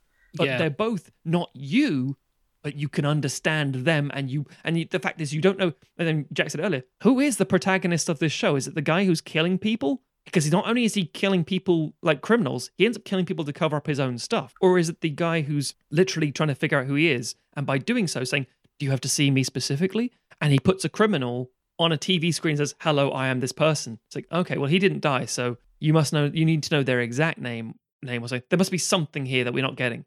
And it's like, yeah, but you're still sacrificing people's lives. You're still playing a game. And that's where he literally describes it as a game multiple times. Precisely. Yeah. And even when he reveals to him, I know who you are. I know you're Kira. And it's like, what the fuck? It's like, yeah, but I'm going to keep this going because I want to see how you react. There's a great line in the Netflix film, which is, I don't play for check, I play for checkmate. Oh, it's like, yeah. That is cool. a good line. That's a really good line. He approaches him just out of like, L just appears out of nowhere. He's like, I know you're Kira. I've worked it out. And I'm not going to arrest you yet because I play for checkmate, not check. Which makes sense. And also, so cool. It'd be good in a series reveal, episode 7 of a 10 episode thing, as opposed to 30 minutes into your hour and a half movie. And you're like, that doesn't really strike. You haven't built the rapport. Not saying it's impossible to do so, but yeah. So that's I can see what they were trying to do, and I will give them credit for trying, but I won't say your film is good because it's not a good film. Agreed. Yeah, and to put it into perspective, back at our good old friends Rotten Tomatoes, Death Note, the Netflix movie, has a 38% on the old tomatometer. Ooh, that's actually higher than I thought it would be. I mean, I'm thinking because it has cool effects and kind of looks quite nice. And again, people aren't going to be like the fanboy performances rabidness of like, it needs to be like this. Exactly, yeah. That makes sense. The first Japanese movie has 78%, and the second Japanese movie has 80%. Yeah, that makes sense. I'd say that's okay. I'd agree with that. Yeah. Compare that over to, I guess, what is the equivalent of like IMDb for anime, basically. My Anime List. Yeah. It is an 8.63 overall, which is an aggregate score. Yes. That is not a tomatometer style percentage of positive reviews, blah, blah, blah, blah, blah. And is ranked number 1 in terms of popular anime ever on that site. So quite the difference there, ladies and gentlemen, from the most popular to 38% positive reviews. And now you understand why people wanted to fucking adapt it. Exactly. Tim, how about you? So I struggled with this because, as we said earlier, I haven't watched a lot of anime, And before we decided on this topic, or rather before Jonathan requested this topic, I had not seen a live-action adaptation of any anime. I haven't watched the Ghost in the Shell film, which probably the most widely seen. It's the most mainstream, I would think. Yeah. Yes. So what I ended up doing is I went back to some of the anime that I've seen and tried to find one that had a live-action adaptation that I could watch reasonably easily, and just to kind of give myself a little bit of a grounding in this area. And the anime that I decided to watch, or the live-action anime, I should say, and I rewatched the original as well, is Blood the Last Vampire, which is interesting for a lot of reasons, because it is one of the rare anime that is not based on a pre-existing concept. It's not based on a manga.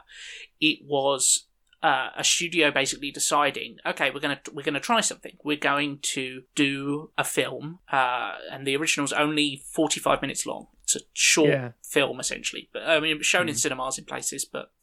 Basically, we're going to come up with an original concept, and we're going to see how well it does. And I put the words original concept in like heavy quotation marks because it's not a particularly original concept. Apparently the thing that inspired it was like, oh, we've drawn this picture of a Japanese schoolgirl with a sword. He's like, that's brilliant. That's so original. We're going to make that. It's like, really? That feels like that's... If you asked people to imagine what anime was, that's the picture that they draw you. Anyway, but that evolved into what ended up being quite an interesting movie that is primarily set on a US military base in 1966. And it follows a half-vampire Japanese girl who has some connection to a mysterious government agency hunting these vampires on this base, and sort of basically at the school for the children of army personnel that exists there, and the school nurse kind of she's basically kind of like the human point of view character. She gets kind of caught up in what's going on. It's a beautifully animated film, really, really good looking. It's one of the first that used digital animation. Most of it looks like traditional 2D animation. Tim is referring to the animated one at this point. Yes, not the live action version. Most of it looks like traditional 2D animation. There's a few bits like planes taking off that you can easily tell are digital animation, but I believe it was the first Japanese production that used all digital animation, but obviously still like coloured and stuff like that to make it look like a traditional anime. Really gorgeous, really realistic. There's very little stylization compared to a lot of other anime, and quite grounded. It doesn't give a lot. It being only 45 minutes, it's a very tight story, and there is the sense of there's a lot of lore that we're just not being told here. Because it kind of gives you the bare bones of what you need. It's like, okay, there's these demons, they can shapeshift so they can look like humans. This girl hunts them. And you're left with a lot of questions at the end of it, but it also manages to tell a reasonably satisfying story. It's not particularly emotionally deep. It's very much it's very comparable actually to the Blade films. It's like, you don't know a lot about Blade. You don't get much of an emotional journey for Blade, but you get that he's a dude who kills vampires. And this is very much the character. Saya, she's superhuman. She kills vampires. She's got a sword. She looks good doing it. I remember this very distinctly because it was like late 2000 or something like that when it came out on DVD and things. And it was advertised on all the stuff because they were pushing it so heavily. Like, it was Aniplex and IG, and they were like, this is big because it's the future of animation. They weren't necessarily wrong. It was CGI animated or computer assisted animation, and it is a very pretty. It still maintains. It's still really pretty. Yeah. And being only 48 minutes long, whatever it is, it's a very simple, again, short feature, I think is the official term, but it's effectively it's a short film. It's a long episode, like a pilot, as it were. And I know it went on to like an anime series and things. And blah, blah, there were spin-offs, there were spin-off mangas and stuff like that. Exactly. Kind of going almost like the reverse to the normal route. Exactly. And there was a spin-off series and things like that, and a live-action adaptation. Yeah. And again, a slightly non-traditional one. It was co-produced by a French company and a Chinese company, with most of the production being done in Hong Kong. It has, and I should say also, both the original and the live-action version are English language for the most part, because it's set on an American base. it's primarily in English language. There's some very funny kind of telling details about how Japanese see American people. Oh, yeah.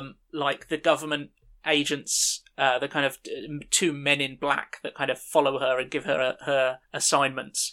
One of them's an African-American guy with like kind of not quite a full afro, but like a kind of a bit like Samuel L. Jackson in Pulp Fiction, kind of Jerry curl, like small afro. And it's like, yeah, you would not have a black FBI agent in 1966, but clearly the Japanese stereotype is like, oh yeah, you know, there's lots of black people in America. We've seen it in the movies. It must exist. Exactly. Yeah. So yeah, the live action version makes quite a few changes. It creates a American schoolgirl character who becomes, rather than the school nurse who witnesses the kind of the events going on, she becomes the witness to the events and develops a friendship with Saya.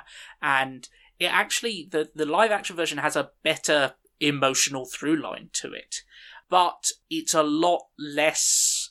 There's some subtle elements to the original being set in 1966. It's like at the dawn of the Vietnam War. It's set on this US airbase. There's kind of things going on in the background and this kind of unspoken parallel between what's happening with the fighting of the vampires and the idea of the Vietnam War.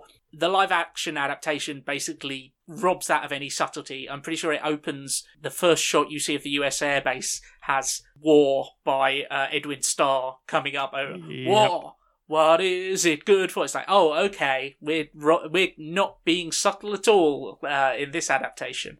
It's like watching Suicide Squad. Yeah, it also does stuff like there's a weird kind of alternate reality / time travel bit in the film where the characters go back in order to confront the mother vampire who turns out to be Saya's mother. And it's like, hang on, so have they really travelled in time, or is this just kind of a metaphorical representation of what's happening? It gets very confused.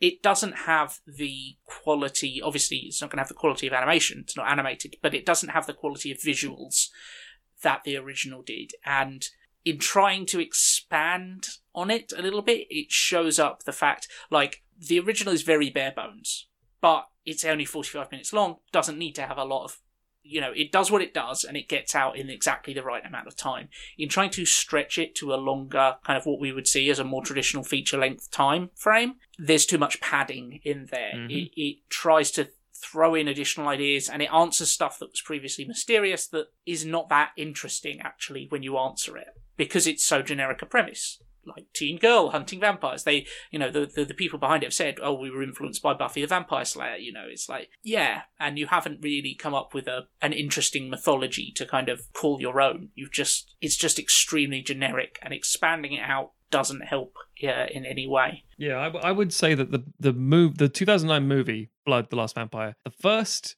I don't know, the train sequence, opening 10-15 minutes, really fucking good.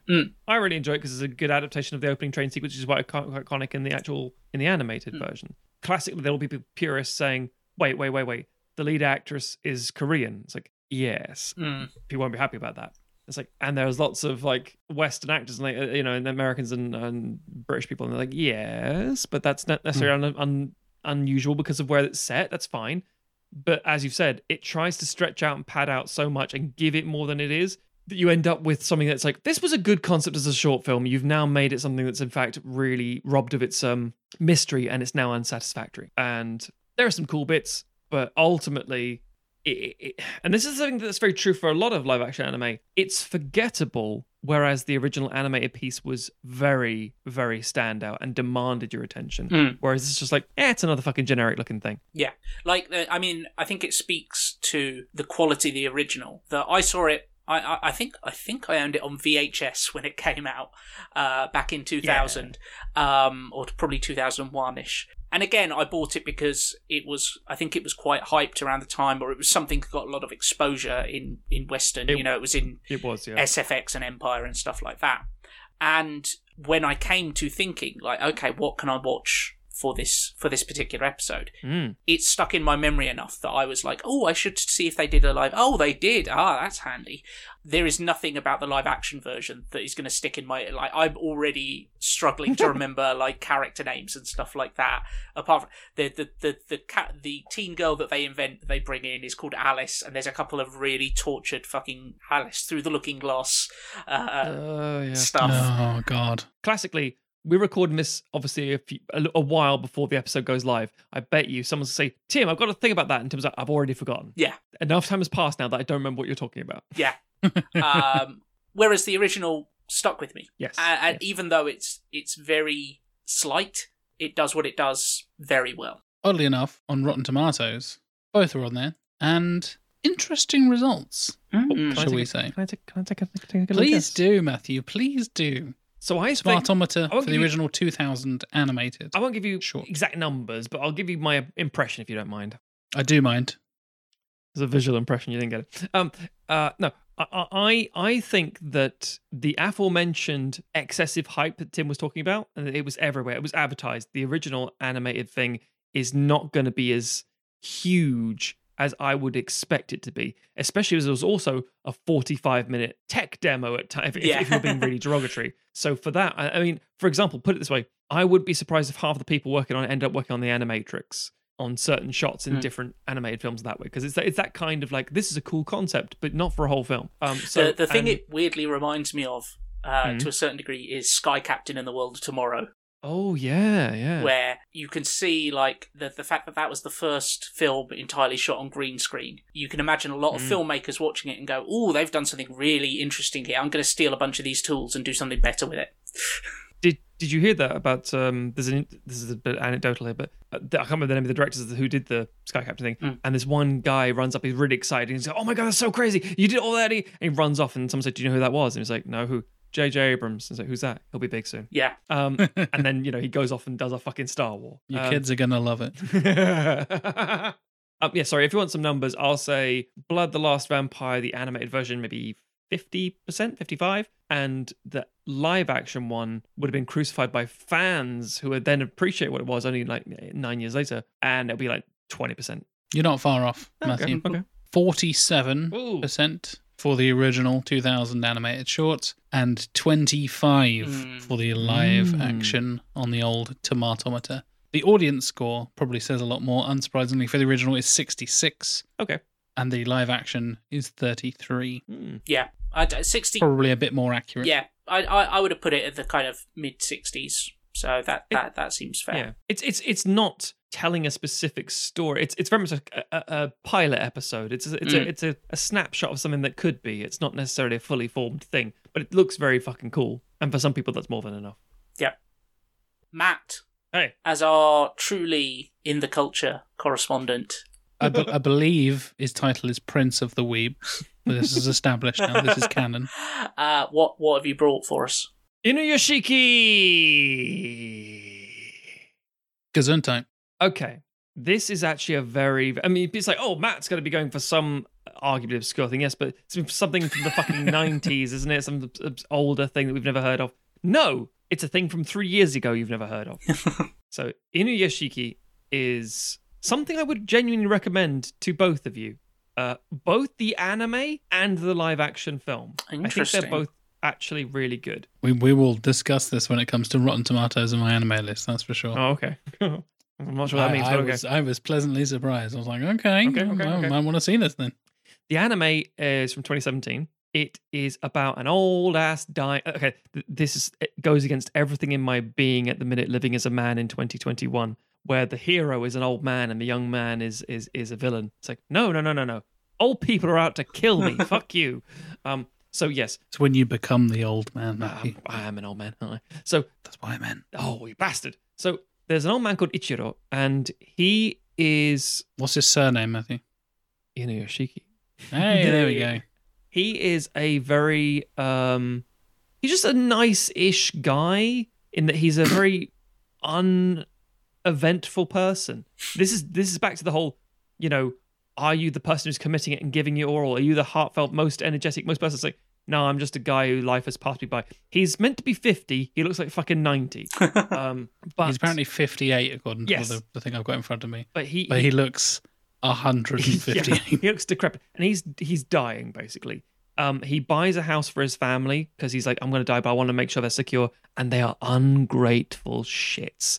And it's the classic, I'm an old man. It's something that, an Alan Bennett sort of play in this country. It's like, oh, it's a bit sad being old, but you know what? People might appreciate me when I'm gone. Maybe they'll give a thought and think, he wasn't all that bad. That's basically how this premise sort of See, starts. salad fingers or something. But I Japanese. like a rusty spoon. So this guy, his only friend is a dog that his wife will let him keep. And while he's out in the park at one point, an alien ship accidentally smashes into him. And in the briefest of moments, there's a conversation. You don't see the aliens, you just hear them. And it says, we just smashed through 2 life forms. Oh, okay, damn. We've got to get out as fast as possible. Just reform them. Just reform them, whatever we've got, and we're out of here. We only have weapons units, sir. Doesn't matter. We've got to go. And they're gone. And it is a bit of one of those classic things. I mean, you talk about like South Korean movies having always the statement about the juxtaposition between the haves and have-nots. This is the classic, like, if you just crash land into someone's existence and you shake everything up, but you leave no form of like actual responsibility. Kind of like if you were America dropping a bomb on somebody, occupying and then leaving. I have no idea what you're talking about. Yeah, exactly. Anyway, so he comes home and suddenly his back doesn't hurt as much. And he realizes that after the incident, his glasses don't have any lenses in them, but he can see fine. It's the Spider-Man sequence in Tobey Maguire in the Sam Raimi movie. But then he finds himself just very, very thirsty. And then he goes to pet his dog and his hand turns into this huge weaponized gun, like the fucking gun from Fifth Element. And he goes, oh! And he's running around and he feels sick, and suddenly the gun shoots out all the stuff he was eating from the day before. And then he goes look in the mirror and his whole body unfurls into this robot. He's like, oh! And he's freaking out. And the dog's like, oh shit. And then his, I think his daughter comes in and he's like all reformed back. He goes, oh. He's like, why are you not wearing a shirt? Stop being weird. He's like, oh, what am I? What is this? Now, he then sees someone being beaten up in the park by these yakuza, these evil shits, and he uses his powers for good, basically. He's an old man he's like old Stan Lee bringing his dukes up, and he's like, you leave him alone. He's like, all right, old man, you want to go as well? And also, similarly, they were beating up this homeless man in the park, if I remember correctly, and they're gonna actually genuinely kill him, and he sends off these flares, and at the same time hooks into the like, Iron Man style into the system, records it, visually spots all the kids and puts it in the news so they're all exposed for the press and they'll get like, expelled and arrested and stuff. So he's sort of like, oh, I could do stuff with this. But he's like actively trying to be a hero or not. I mentioned there were 2 people in the accident. The other one is a teenager. He's fucked up. He's a friend who loves manga and anime and stuff. And he is a fantastic villain. And one of the most quoted things is Bung. He doesn't understand what he is or what his powers is. He has the same sort of thing, but he uses it differently. He goes to his friend and says, look, see that crow in the distance? He goes, yeah. He puts up a little finger gun kind of thing, goes, Bung. And the crow dies. He goes, oh yeah, I do know that reference. Yeah. How did you do that? It's like, yeah. These kids beating you up at school. But yeah, I don't want to go back to school. He doesn't go back to school because he's being bullied. And then he gets the bullies and he says, you want to go on the roof? Do you want to get beaten up as well? He says, no. And he just grips his arm and says, apologizes. And he's like, oh, it's a typical school bully thing. And then they're on the roof later and he says, oh, it's fine up here. And he goes, bung, bung, bung. It's like, okay, what are we doing here? And he says, hands and binoculars. He's looking around and seeing things. And then finally sees them on the floor, shot dead effectively with this thing. And they're just like exploded out. And he just goes around. And he then breaks into someone's house. And this is where we talk about the adaptation from film and live action in a second.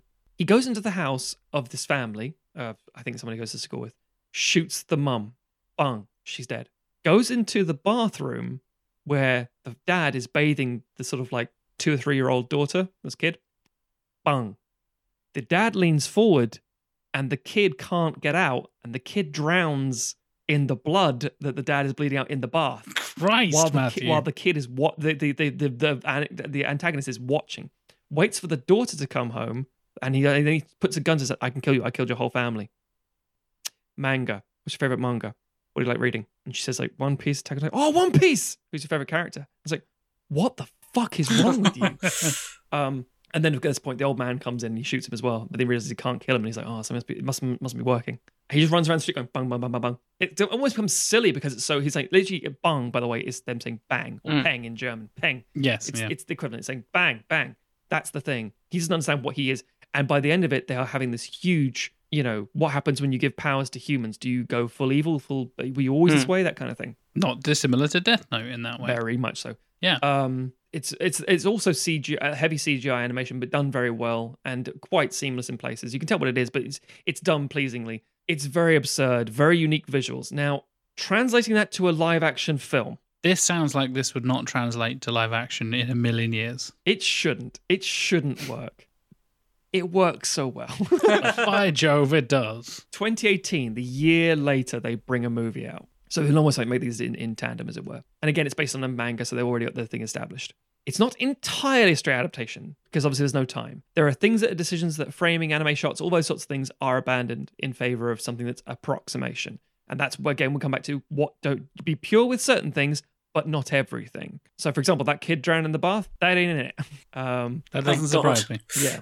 It's still brutal. I mean, like really fucking hardcore brutal, but in a different way. In a filmic way, shall we say, in a more, but it still ends with them, having jetpacks coming out of their spines and flying around and punching each other and shit. So it's still nonsense by the end. It's still Iron Man shit at the end, but it still looks really, really good. There's also really strange moments where Ichiro realizes that he can resurrect people effectively. He sees a cat in the street and there's a little tiny mewling kitten, and he just reaches his hand out and realizes he can heal the cat. He's like, oh, I can heal things.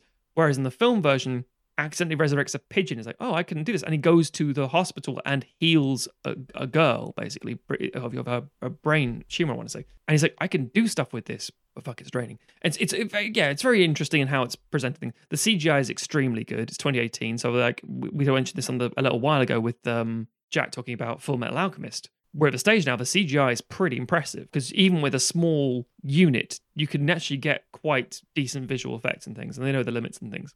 But the core is there. The core of the story of the powers and responsibilities and just this really brutally broken... Actually, both of them are kind of broken in a weird way, and how society has rejected both of them. And this is what happens when you reject people from the collective, when they're not part of the whole. Who knows what they could be doing? They could be an old man dying and not telling you. They could be a kid going out on a fucking, killing spree. And if you're saying, well, that's a very Japanese thing, it's like, you have school shootings almost every fucking day in the States. It's that classic, like, it's relatable characters to a degree in that regards. But it's a fantastic anime and one of the very rare examples of a really, really good anime adaptation that's live action. It reminds me a little bit of something I read a while back, which was pointing out how there's loads of evil versions of Superman out in fiction. Oh, yeah. And there's quite a lot of evil versions of Batman as well, or like Batman, but something different happens and he gets fucked up. Whether those are like DC versions that are actual alternates to the character, or like file the numbers off and like, here's our version of Superman, but he's fucked up. There's very few, here's what happens when you take a downtrodden geek and give him powers, and it's actually awful, which is basically the Spider-Man story. Yep. And if you look at a lot of, internet culture and, how people are today and incels and all that kind of stuff, you got to be really fucking lucky with who you give those powers to, because if you give them to the wrong nerd, you are going to have, the superpower equivalent of mass shootings on your hands. Yeah. Chronicle is something that kind of touched on that a little bit. Yes. Very much so, yeah. And it sounds like this does a similar kind of thing where it's like, the with great power comes great responsibility is extremely true. And there's a lot of people out there who are not ready for the responsibility. Yeah. No, it does. It sounds like a really interesting one. It is. I don't want to spoil things, but there's a moment where there's a building basically explodes, and the old man character's trying to save this one character. Just for the other kid to turn up and go bang, bang, bang, bang, not any fucking more. And he's like, no, I can bring her back. It's like, bring her back from this shit. And he's like holding her by the throat out the window saying, whoops. And it also speaks a lot to the idea of generational divides, that punk kids are beating up old people, and that's fucking disgusting. And that's kind of, obviously we're talking about to a society where now on a Western side of things, like, no, our fiction is that kids are the future and they're going to have to escape these colossally oppressive adults. And it's like, yeah, that's also in Japan, but also you got the thing where, like, it's not the same. So yeah, that kind of cultural divide might be a bit jarring to start with because we're not used to seeing that. We're used to the heroes being the children, the Hunger Games style thing, like, oh, there's bastard adults, we have to take the system down. Whereas this one, like, no. But I do genuinely recommend it. I'm pretty sure, not talking about being illegal here, folks, Inuyashiki is actually really hard to get a hold of. So I think you can watch the entire anime and also the film on YouTube. You can. I just found it. I cannot stress enough. It's so wacky and so ridiculous. Cool dog. So it's in both the film and the anime. They keep that intact. They know what people want. Cool man with, like, oh, I'm an old man and oh shit, got a backpack, I'm flying away. And also dog. Do you want to give us the numbers, Jack? I was going to say, the anime is actually available on Amazon Prime at the moment brilliant. as well for UK listeners. So They also have Vinland Saga on there as well. Included with Prime. Yes, it does. Yeah. Sorry, yes. This is an interesting one. So the anime is called Inuyashiki The Last Hero, or Inuyashiki Last Hero, sorry. Currently has a 7.7 on my anime list. Popularity of number 320. It's a lesser known, but obviously very popular. Still pretty new. The film, however, is 100% on Rotten Tomatoes. Wow. Audience score of 90. Holy shit. Tomatometer 100. How many reviews is that? Very small, I imagine, because it's 5. There we go. Yeah. That's what I found so interesting. I'm like, it's very obscure. But if you like it, you fucking like it. Yeah. I genuinely feel it's the kind of thing that... Here's an interesting fact for you. The director of the live-action version also directed a Death Note. Not the Death Note. Yes, the Light Up the New World one, which is the fourth one. Yeah, which... Or fifth, people after mostly New Generations. think is fine. Yeah, but, the 2016 one. Yeah, but I was going to say that Inuyashiki is actually so absurd, so cool, so ridiculous, and the execution is so faithful to the thing. Again, I saw the anime first and then the film. I knew what to expect, so I should have been more critical and riled, and like, I don't want to see a retread. I don't want to see this exact thing, same beat for beat. And it's like, no, they've made changes. The things here are correct. The anime is still better because it's more fleshed out and it's more detailed, obviously. But the film is good. It's kind of fun but grueling. And if you do want to get into the anime, it is only 11 episodes long. Oh, yeah. So, yeah, it's a nice, tight little experience. It's not a Naruto situation. Well, that is some good, some bad, some 100% on Rotten Tomatoes live-action adaptations of anime that I now want to go and check out. I'm definitely going to go and check out Inuyashiki now. I'm very, very intrigued. It's fucking great. Yeah. I mean, with Bloodlust Vampire, it's like 48 minutes. So yeah, that's fucking great. May as well go and check that out as well. No harm in that. No skin off my back. I do not recommend the American Death Note, to say the least, but I do recommend the Japanese ones. So, folks, go out and enjoy some live-action anime if you so wish. If you have any suggestions about particular good ones, particular bad ones, things you'd like to see, some adaptations that haven't happened, maybe some anime you'd like to see transferred into the live-action medium, Pat Labor. Let us know. No, Matthew. No. It's already had one, but it was not good. Good one. A good one. Hit us up on social media. We are Sequelizers on absolutely everything. On Twitter, on Instagram, on Facebook. You can go to sequelizers.com. You can find the links there to our Patreon, to our Discord. There is a dedicated anime channel in the Discord if you want to talk anime. Mm-hmm. There's a films channel. Cover them both with live action anime. it's everything you could possibly need. It's a great little community in there. The three of us are always in there chatting and answering questions and discussing topics with the listeners and things like that. It's a great little group. So if you are into Discord and all that kind of stuff, I highly recommend joining us. You can also find our shop, find our t-shirts, our posters. We're working on some new merch for 2021. Exciting things are in the works with Mr. John Scarrett. We've seen some teasers. We've seen some little... Ooh. Oh, I'm so hyped. It's so cool. So exciting. We should have that coming out very, very soon. Fingers crossed. All that to look forward to. Like I said, sequelizers.com is the hub for everything Sequelizers. You can follow me. I am JLW Chambers on, again, pretty much everything. If you want to chat anime, you want to chat Death Note theories and the analysis of the various types of light, hit me up. Matt, how about you? Stogs, Stoghz. on the social medias. You can go to theredrighthand.co.uk to read my reviews. Again, people might say, there haven't been any recently. It's like, yeah, because there's nothing to recommend because people can't go to cinemas. I know you can watch things differently. That's not the point right now. And cheesemint.com. You can go and see the stuff we made, including a multi-award-winning live-action anime web series featuring your boys. Tim, if I was to draw you as a sweet, sweet, nubile boy, I got nothing. Tim, where can people find you on the internet? Trivia_lad on Twitter is the best place to find me. Don't recommend me anime. There's already so many films I have to watch. There's just so much goddamn content. That is a classic. Someone who's like, I think there's in like a Mighty Keep sketch where it's like, oh, you need to watch this first though. It's like, yeah, I'm just watching this now for now. Yeah, but yeah, that's where you can find me and interact with me. You can just keep an eye and an ear on your podcast feeds because we'll be back. We're getting pretty close to the start of season 8 at this point. It's coming. Get hyped, ladies and gentlemen. Get hyped. Thank you very much for listening, everybody. We'll be back next week with more in-season goodness. See you then. Sugoi.